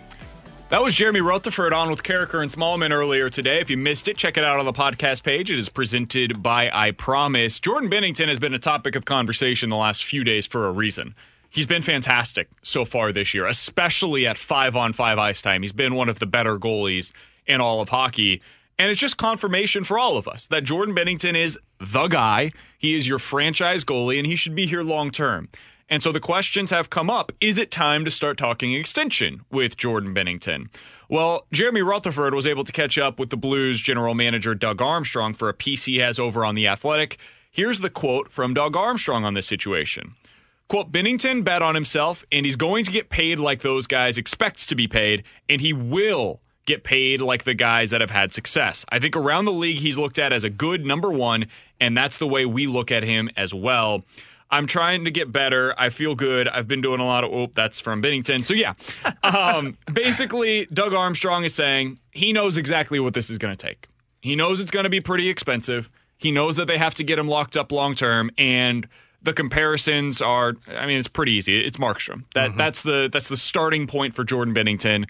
Markstrom got 6 years, $36 million. Anything surprise you about that comment from Doug Armstrong and the fact that it sounds like the Blues kind of know where this is going? No, not at all. Because, again, there's no... I loved Doug Armstrong's quote to JR saying that if it's not Binnington, you're going into the market and you're searching for a guy who can play with Ville Husso, because Husso doesn't have enough time under his belt to be a goaltender. And I went back and looked last night, BK, of what the other goaltenders that will be free agents at the time, because this past season was a big market for goaltenders. This one, I could argue it's still a big market, but it's not as big as what it was. So here are the names that will be hitting free agency with Jordan Binnington. Tuukka Rask from the Boston Bruins. The only problem with Tuukka Rask is he's older, and he has talked about how he doesn't know how much more time he wants in the NHL. He's 34 years old. He opted out of last year in the bubble. Correct. The other one is Philip Grubauer, who is playing like a number one goaltender for the Colorado Avalanche. My guess is that Colorado locks him up, kind of like what the Blues will be doing with Jordan Binnington. Frederik Andersen is another name with the Toronto Maple Leafs. He's pretty much kind of out there of do you re-sign him or not? And then there's Yaroslav Halak, former Blue backup goaltender, hasn't really shown to be the number one guy. So there's not options out there for you, which could be a good thing and a bad thing. A good thing for Jordan Binnington, because if he does decide to go to the market, he's going to be one of those top priority guys. Bad thing for the Blues, because you are going to have to make sure that he feels like he is paid justifiably so to keep him around. But Doug Armstrong, it's exactly what we expected him to say. You're going to lock him up. You know you have to lock him up. The starting point is Jacob Markstrom, but as we talked about with Jamie Rivers yesterday on the crossover, I think you're looking at Markstrom and $8 million as that ceiling, and $6 million per as the floor. It's going to be somewhere in that range, and I think Jordan Binnington understands that as well. I agree. I was a little excited yesterday when I said the $10 million. Jamie, T-Bone, you were right. No, I wasn't. But yeah, I think it's going to be, like you said, the floor 6, the top 8. Binnington's going to push for that $8 million, and I honestly think he will probably get it just because he has Armstrong basically pinned in these negotiations. In my opinion, he can say, "Look, I can walk if you want, but I'm your best option. I'm your franchise goalie going forward." So that's why I think the $8 million or 7 to 8. I think Binnington will get more than the 6.5, just because I do believe the Blues are kind of hand tied. They don't really have that guy to replace Binnington if he doesn't re-sign, and I think he's going to be pushing for his terms. One other thing that's worth keeping an eye on is whether or not this happens during the season or after the year. I wouldn't be surprised if Jordan Binnington, especially with the way that he's played, just tells Doug Armstrong, "Hey, listen, I'm not signing this right now. Yeah. We'll take care of this in the offseason." And this is not to suggest that he doesn't want to be here, but he's bet on himself before, and it worked. He's betting on himself again right now, and again, it seems to be working out pretty well for him. So there's no need to see what can you get right now. Let's find out if this thing goes the way that it could for the Blues. If they go on a little bit of a run, especially in the playoffs, and Binnington plays well again, he could make himself another $500,000, $1 million on an annual value for his contracts, which ends up, if it's a 6-7 year deal, that adds up pretty quickly. That's $6-7 million over the life of that contract that could be added if he continues playing well this year. So in Jeremy Rutherford's piece, he says that he's hearing from industry sources it could be between $5.5 and $6.5 million per year, and a contract's length of about 5 to 7 seasons. If Binnington continues playing like this, I bet you it's closer to that 6.5, maybe even 7, and it's closer to the 7 than it is the 5 years. I think 6 to 7 years makes sense, and I think you're looking at $6 to $7 million per year. I would say somewhere around $42 million total is what Binnington's going to wrap up. 45 at the peak.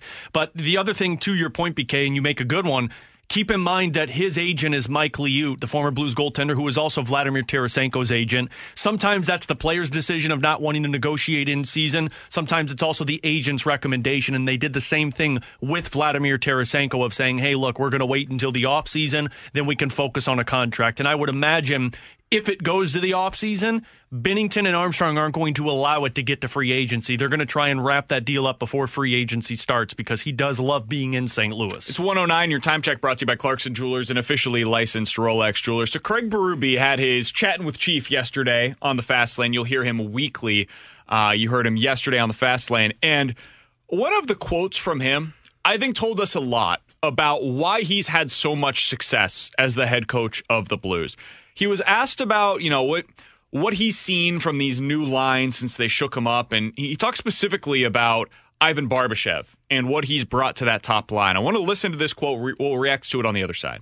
So when Barbashev, I was moving him up to the line with O'Reilly and Perron, I basically said, listen, you need to go in there and create space for these guys in a forecheck, be physical, get them the puck, and you get to the net and do it. And that's got to be your game. It's got to be a north.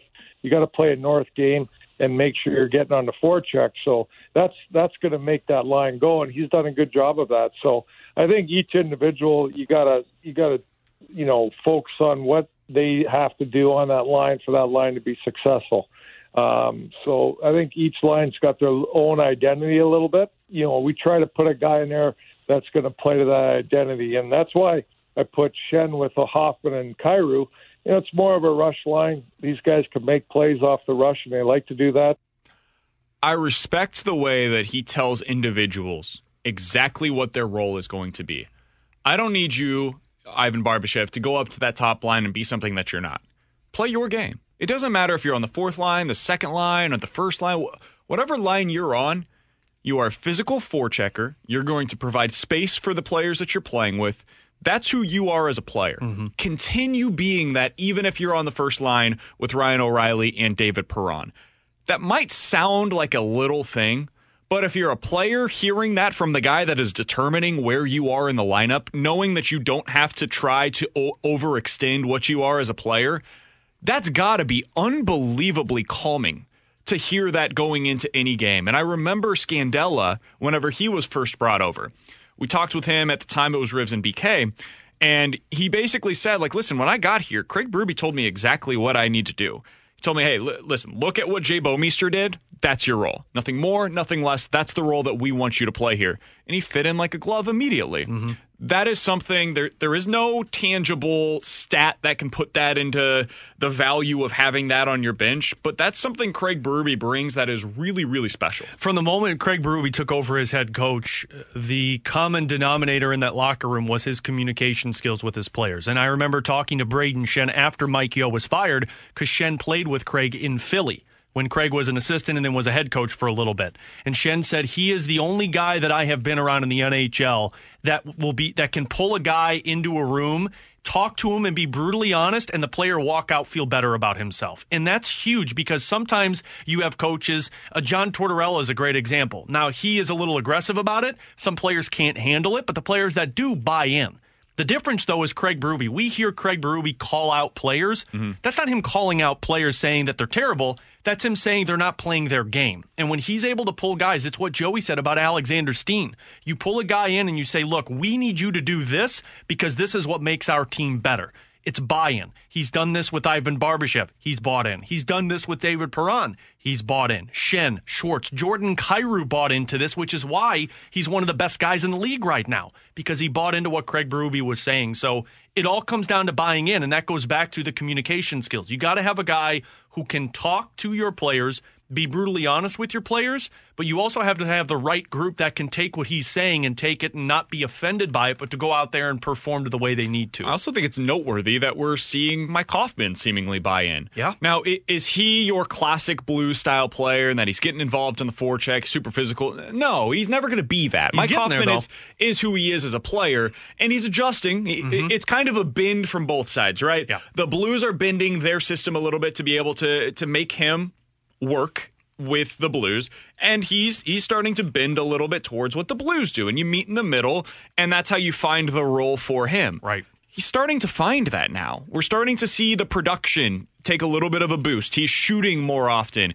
He's finding his spots. It seems like he's understanding a little bit more what is being asked of him. So this is the kind of thing that when you bring in guys from the outside, you need a coach like Berube to be able to mix all of this stuff together to make it work. And there are questions sometimes, is this going to work? Is this going to be the thing? It worked with Justin Falk. It took a little longer than we expected, but it ended up working.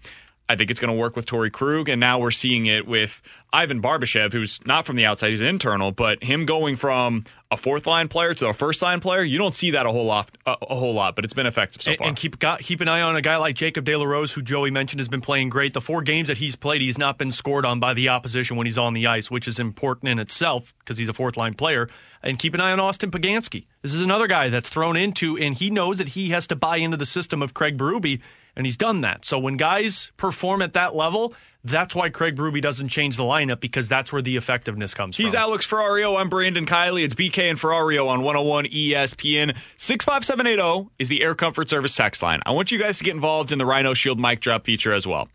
Coming up next, would you sign up right now for Carlos Martinez to finish this season throwing 160 innings and giving you a 3.8 ERA? Carlos Martinez in 2021. Would you hit the button right now to lock in 160 innings with a 3.8 ERA from Carlos? We'll give you our answers on that. We'll hear from you coming up next on 101 ESPN. This is the BK and Ferrario podcast. Now here's BK and Ferrario.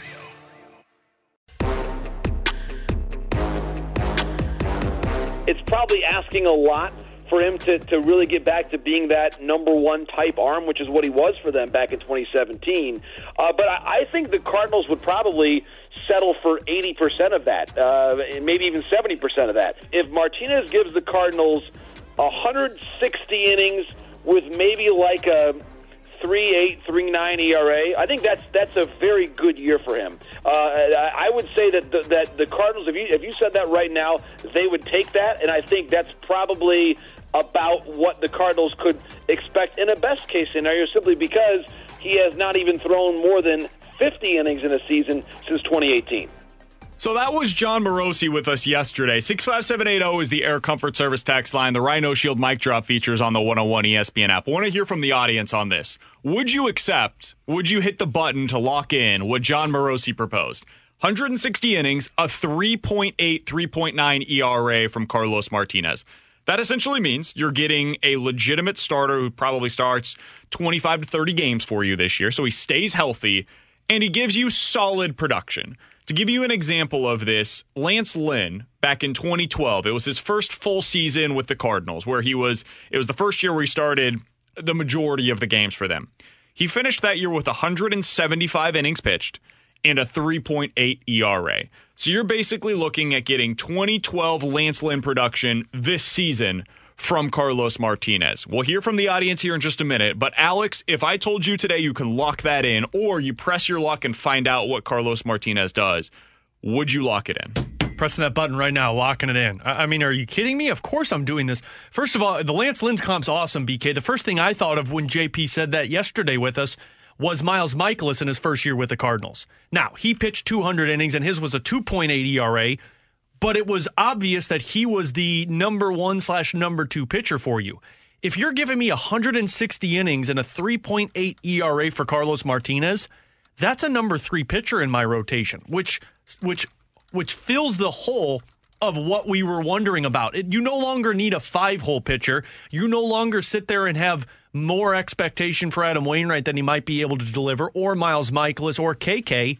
You have a guy that's filling the void of Dakota Hudson. You have a guy who makes jobs easier for Miles and KK and Waino, and it makes your rotation better without any question mark. So I'm hitting that button now because that gives me a better shot at a World Series with Carlos like that. I'm going to hit the button, too.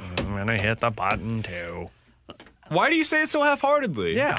I mean, I would definitely sign up for that, but I would much rather see one of the kids get a shot in the rotation. I really would. But I would take, if Seymour can do that, those kind of numbers, then yeah, I will sign up for it because, like you mentioned, it takes away some of the uncertainty that sits within the rotation. So yeah, if he's going to give me that, I would definitely sign up for it, but I have no faith that he's going to do that. But if we know that that's what he's going to be, then sure, I'm going to hit that button. Am I crazy if I wouldn't hit this button? Do you guys think it's an absolutely insane thing for me to say that I might not? Because you think he could be better? I think so. I think he has the potential to be better than 160 innings and a 3.8 ERA. It's really the ERA that I'm looking at more so than the innings. The innings, I think the Cardinals are fine from that perspective this year. Maybe that sounds weird to hear, but they have so many options. I don't know that I would hit this button for him. I'm not looking at Carlos Martinez as being a sure thing number 2 starter. I think they've got a few different guys that could maybe fill that role for them. I think I need better than a 3.8 ERA out of him, though. I think he needs to be a guy that is 3.5, 3.2, somewhere around there, if he's at his best. Now, will he be that guy? I don't know. But I think I'm willing to press my luck that I can get better than this out of Carlos Martinez this season, because it is a walk year for him, most likely. He has every incentive in the world to pitch the best that he ever has in the big leagues. I don't think he's the same dude that he once was. I don't think you're getting 2016 Carlos when he finished with 200 innings and a 3.0 ERA. I don't think that's on the table. That's a little low. But 205 innings, 3.6 from 2017. The innings are a little high. That 3.6 ERA, I think, is absolutely in play for him this year. That's the reason why I would hit that button, because of the uncertainty, because of the injury history, because kind of the basket case that Carlos Martinez is when it comes to off-field, and frankly, because of the uncertainty with these other guys. Like, if Miles is the same guy that we had in his first year, then that makes things a little bit easier for Carlos Martinez. If KK's last year's KK, it makes things easier for Carlos Martinez. But I would be hitting that button because I don't know what he's going to be. And if you can give me a 3.8, I'm fine with that. Because so you're more about the innings, because it locks in that he's healthy. Because basically what you're saying there is Carlos makes 25-plus starts. Yeah. That's what it would take for him to get to 160 innings. And 3.8 with this offense keeps teams in games, I think, rather than a guy who can't give me more than 100 innings and isn't a bullpen pitcher. If he's like what last year was, where every time he went out there, it's 7 runs in the first inning, you can't have that. Yeah, I think the innings is the thing that's what I would hit the button on, just because I don't know if he ever could return to just, what was your number, 3.6? 3.6, 3.5, yeah. I don't think he can be a 3.5, 3.6 pitcher anymore. I just don't think he has it in him, and I don't want to base it on potential or he has the potential to be this. I think what he is he is a guy that is about a 3.8 to 4 ERA guy. I think the 3.8 I'm fine with. I can sit with that because he's going to be the 5th starter, at least if everything goes to plan. He's the fifth guy in the rotation. It's the innings where I want him to get to that mark, because innings are going to be super important this season, as we already know. As a starter in his career, he has a 3.5 ERA in 730 innings. Now, I know a lot of that is skewed from his prime when he was one of the best young starters in all of baseball, but we've seen him do this before, where he finishes the year. I mean, here's his starting pitching ERA when he was an everyday starter for the Cardinals. 3.0 in 2015, 3.0 in 2016, 3.6 in 2017, and then a 3.4 in 2018. We know last year went awry. The last 2 years he hasn't been healthy, so he hasn't been able to be an every game starter for them. But if you can get that same guy or something resembling that this year, I think I'm pressing my luck with Carlos Martinez. 65780 is the Air Comfort Service text line to get involved in the show. You can also get involved via the Rhino Shield mic drop feature from the 314. Guys, I would definitely lock that in from Carlos, but I would even go a step further. I would say Carlos Martinez is likely to be the Cardinals' comeback player of the year. I trust him more than I trust Michaelis. I believe Carlos can be a number 2 starter or a number 3 starter. If you believe that he can be that, if you think he'll be the Cardinals comeback player of the year and you trust him more than Michaelis, I don't think you should lock in these numbers. Because if he's going to be the Cardinals comeback player of the year, he will perform better than this. He will be better than a 3.8 ERA in 160 innings. It would take more than that for me for him to get that kind of award. Would it be too much of a stretch to say if he is the comeback player of the year, he's probably your number 2? Yeah, absolutely. If he's that guy, then do you bring Carlos Martinez back? No. I think this is the year you make it a clean break at the end of this season. And I would say no to that because he gets paid like he's your ace, and he's not. That's why I would say no to it, too. I don't think that you can bring him back because there is no certainty of what he is in the future. I think you're going to get the best version of Carlos this year. It's kind of like Marcell Ozuna's walk year, right? Yeah. You got a pretty good season out of him and you move forward. And you let him, whatever's going to happen next, you let that happen elsewhere. I don't think that you want to sign up for multiple more years of Carlos Martinez. I don't think that's something that I would be in on. I would be curious, though. One last thing to get into here before we're joined by Andrew Knizner, the Cardinals' backup catcher on the other side. There was a report yesterday that Albert Pujols is, quote, undecided on whether or not he's going to return for another season in 2022. It's his last year this year with the Angels.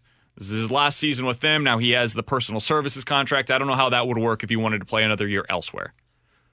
If Pujols is solid this year, would you guys be interested in bringing him in 2022 to be a designated hitter for the Cardinals? Yeah, without question. I mean, I don't know what the money looks like. I think you have to make sure that it's less than $10 million. Oh, it would be for what he's been. Yeah, but with their DH next season, and after having the Yadi and Ueno show this season, and they both may be back next year, but if not, I'd want a curtain call for an Albert Pujols in a season. So yeah, I'm buying into this 100% right now. I would buy into it. I don't know what my limit would be on what kind of deal it would have to be. I think anything. Well, let me ask you. What do you think you would sign him for? 1 year, how much? $2 to $3 million. I was going to say 2 to 3 would be about my limit. I'd say about 5 or less. See, I wouldn't go up to 5. If he's a perfectly suitable DH for you, I think I'd be fine with 5 because most DH guys are going to be paid Nelson Cruz numbers. That's the thing, though. I don't know if he could be still a suitable DH. That's why I'd go 1 year, 2 to 3, just because you get the reunion to come back. Otherwise, I could just look internally for a DH. My guess is I probably wouldn't bring him back. And I know that might upset some fans, but over the last 4 years, he's been great. He's been 13% below league average. And you've got better options. Better options are available out there on the open market every single season. What he is now, Albert 10 years ago, yeah, I'd pay that dude to come be my designated hitter. No doubt about it. But the current version of Albert, unless he has a bounce-back season, in which case, okay, maybe then we could talk about it, but he would have to have a year like 2016 when he had 30 homers, 119 RBI, and finished the year with a 780 OPS. That guy, I'll pay. The guy that he's been the last 4 years, I don't think that's somebody that I'm interested in bringing in. With Alex Ferrario and Tanner Hendrickson, I'm Brandon Kiley. Coming up next, what is life like right now down in Jupiter as pitchers and catchers have reported? Cardinals catcher Andrew Knizner is going to join the show coming up on 101 ESPN. This is the BK and Ferrario podcast. Now here's BK and Ferrario. The Chicago Cubs in the upcoming homestand. Here's Knizner. That's a drive. And that, folks, is a home run. His first in the big leagues. Andrew Knizner, his first in the major leagues. A 2-run homer. And the Cardinals add on. It's now 5-2.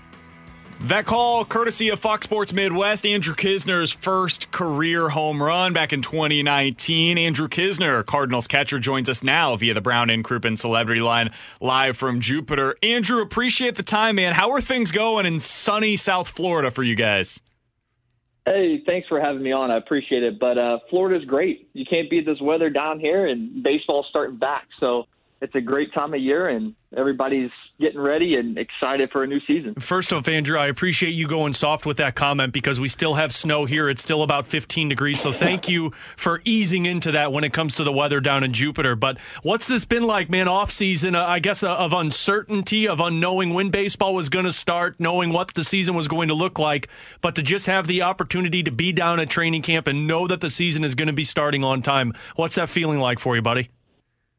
It's a great feeling. And like you said, there was a lot of uncertainty whether, what the season was going to look like this year, but I'm glad it all was figured out for us. And it looks like we're going to have close to as a normal season as we can possibly have. So that's looking really good for us. And like I said, everybody, all the players, coaches, staff, everybody's excited to get back out and get playing.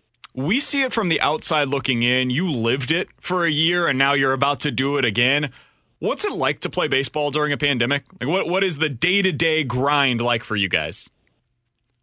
Well, I think the only thing that you really have to get used to is just the protocols, and that's mainly within the building.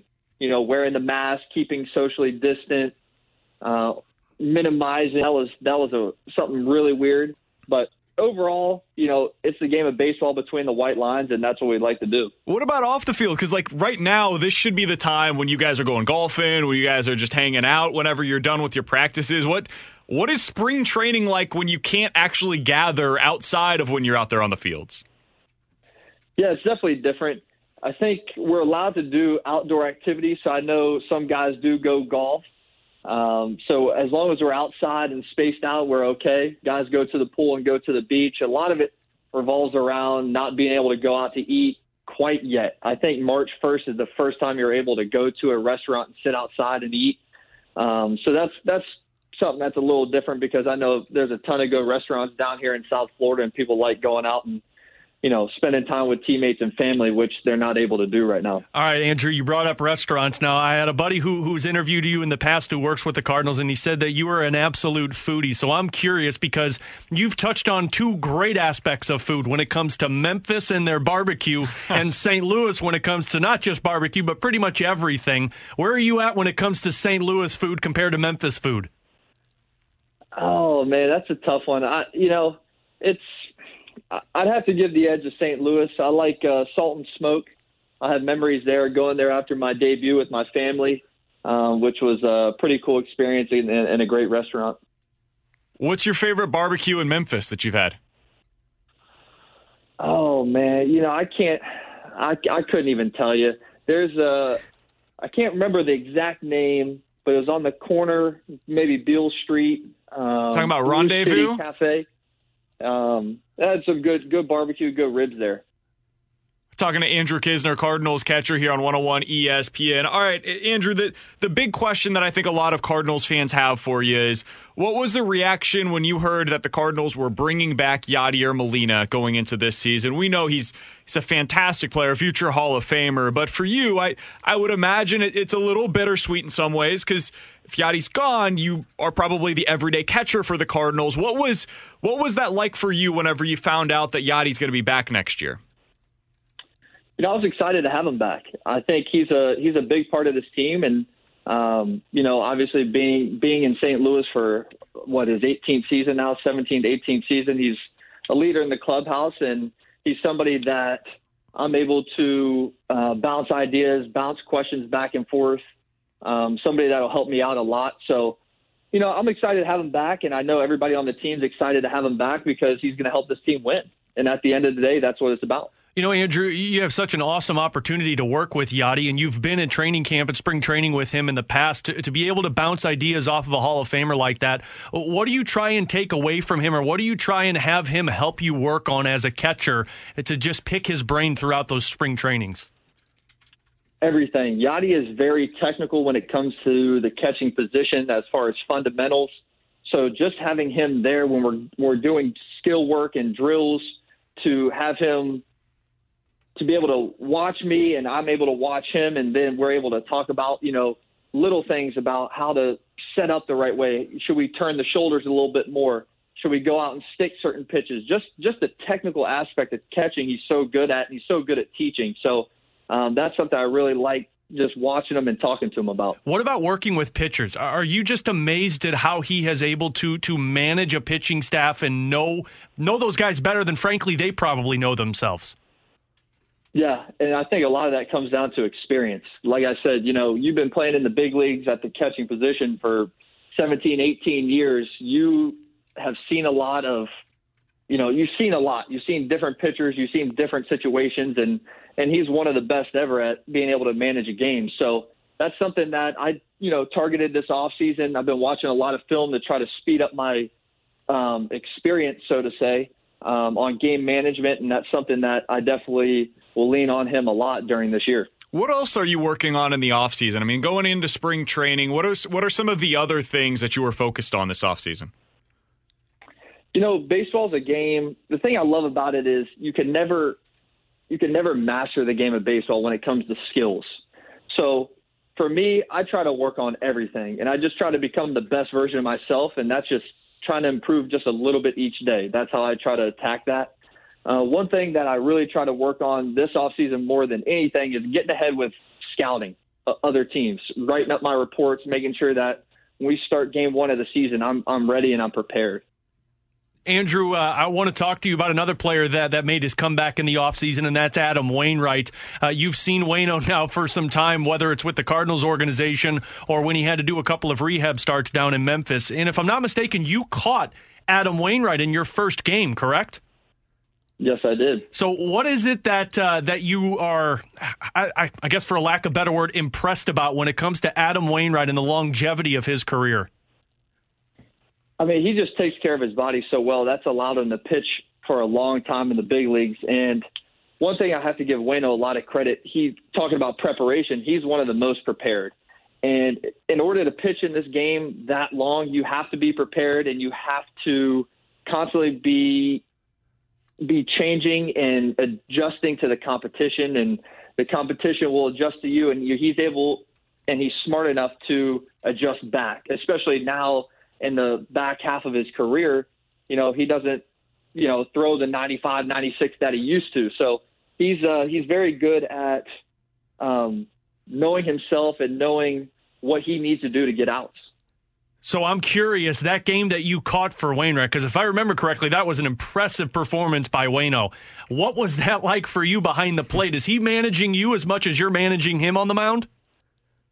Oh, man, that was an unbelievable game. That was a great experience for me, and something I'll never forget. But, I talked to Wainwright before that game, and I told him, look, I'm here for you. Anything you need, I'm going to go with you. And, I think we did a pretty good job both ways, kind of, balancing it out. I'm calling certain pitches that he's not used to, that he liked, and it worked for him. And, obviously we're having good conversation in between innings, and it was just overall just a great performance by Waino. Andrew Knizner, Cardinals catcher, joining us here on 101 ESPN. Andrew, the other thing I wanted to ask you about from the offseason, of course, is the big acquisition with Nolan Arenado coming in. Outside looking in, Cardinals fans, I can tell you from what we have seen, are about as excited about this move as anything that I've seen in recent memory. What was the reaction inside of that clubhouse for you? How did you find out the news, and what was your reaction whenever you found out Nolan Arenado is going to be a Cardinal? I think I saw it on Twitter first, if I'm right about that. Twitter seems to have all the information. Of course. But in looking at the team without Arenado, it's a very good team. Very good playoff team, a team that can make a run in the playoffs. But now with the acquisition of Arenado, we're looking like a team that can make a serious run in the postseason. And I think his attitude, his work ethic, and the type of person and player he is really going to be great for the locker room and great for our team. Andrew, give me a scouting report on this Cardinals roster. We talk all about it in St. Louis. In your opinion, what's the strength of this team going into the upcoming season? Well, I think if you look over the last, 10, 15 years of the Cardinals team, it's pitching. Pitching has been dominant for the Cardinals, and I think that sticks true this year as well. I think we have a deep rotation, and I think our bullpen could be one of the best in baseball with some of the young guys we have in there who throw the ball hard, have great breaking stuff, and really just the mindset of our staff as a whole staff, it just is attack mode, and I think that's something that's going to be really good for us this year. Who's a guy that you've caught that's impressed you, whether it be this spring or over the last year or calendar year or so, that Cardinals fans might not know a lot about? Is there anybody that stood out to you? It's hard to pick just one guy. Like I said, we have such a deep pitching staff, and everybody's exciting. Everybody's really exciting, and there's just not one guy I can pick. Everybody's good, and everybody's ready to go this year. All right, Andrew, I got to ask, because we had a buddy of yours, John Nogowski, or as we like to call him here on the station, the Nog Father. Give me your thoughts on John Nogowski, because I think all of us here in St. Louis are excited to see what this guy can provide after watching his performance in Memphis for so many years. Well, I've been roommates with Nogo ever since he became a Cardinal. So he's definitely one of my best friends in the entire organization, and I love playing on the same team that he's on. And usually we've hit back to back in the lineup all the way through the minor leagues. So he's a guy and he's also a guy I played against in college. He was a Florida State guy, and I went to NC State. So I've known Nogo for a long time. We go way back, and his hit ability is some of the best I've seen. His barrel to ball skill is top notch, and defensively, that's one thing not a lot of people know. Everybody looks at his offensive numbers, which are outstanding. Not a lot of people know this guy is unbelievable in the field, unbelievable, and just an all around, just a great player. Okay, so we're putting something together now, Andrew, of we're going to call it Kiz and No-Go on the radio station here at 101 ESPN. We're just going to get a radio show with you two for this upcoming season. Hey, I like it. Let's get it going. Andrew, I'm curious because we talked with him earlier today, and he said he can play in the outfield. We have only seen him play first here in St. Louis. Have you seen him play in the outfield, and what's that like? What's the scouting report on Nogowski out there? I've seen him a little bit in the outfield. I haven't seen him a ton. I've seen him, obviously, in BP. He's a guy that has great work ethic. In BP, he's always out in the outfield taking fly balls, working on his routes, and it's something that he's been working in the outfield for a couple of years now, and I think he's just trying to do anything he can to get that opportunity to get out on the field and show his skills. And I think it's definitely a bat where you would want to find a spot for him in the lineup.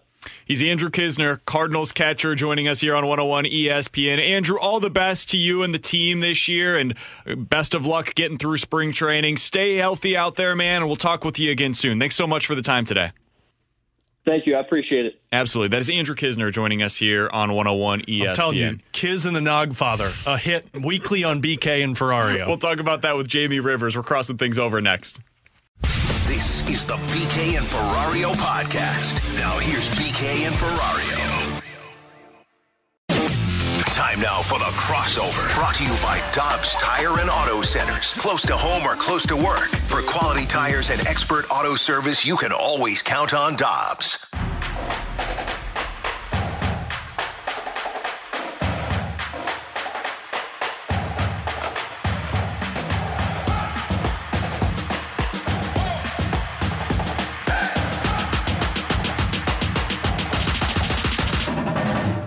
Crossing things over with the Fast Lane. If you missed anything from the show today, 101ESPN.com. The free 101 ESPN app is where you find it. It's all presented by I Promise. Anthony Stalter in studio. What's going on? What's up, boys? How we doing? Doing all right. So I'm sure you guys are going to get into this much deeper coming up on the show today, but what'd you think of the Carson Wentz trade? Second round pick next year that can become a 1 if he's basically their starter this year, and a third round pick this year.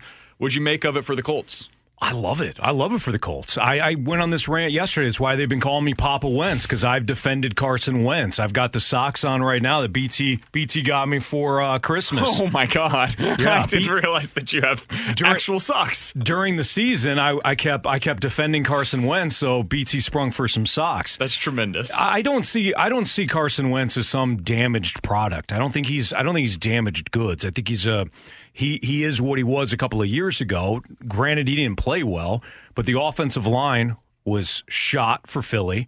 They didn't run the ball. I mean, Doug Peterson, even when Miles Sanders had good drives, good series, Doug Peterson would get away from the running game. He had 0 weapons. The defense has steadily gotten worse since the Super Bowl. That team wasn't that good, yet Carson Wentz was catching all the flack for it. You put him now, I think they're the team to beat in the AFC South. Oh, wow. Tennessee loses Arthur Smith, so we'll see how Ryan Tannehill and Derrick Henry in the offense plays. They don't have any pass rushers. Houston obviously is a mess. I think, and Jacksonville's obviously a rebuild project. So I think Indy's the team to beat. Now, as far as the compensation, clearly the Eagles were not getting what they were suggesting they were getting behind closed doors to the media. Like a week ago, there was a report, blockbuster deal coming. Yeah, multiple first-round picks. That clearly came from the Eagles, who was trying to drum up interest, and nobody bought it. And I think if I'm just kind of looking at this from the 500-foot view, I think that the Bears, as soon as they backed out, the Eagles went with the next best offer, which was this second round and conditional third. I like it from Carson Wentz's perspective more than I like it from anybody else. The return is solid for the Eagles. If you were going to have to give him up, if this was done, this is a good return for him.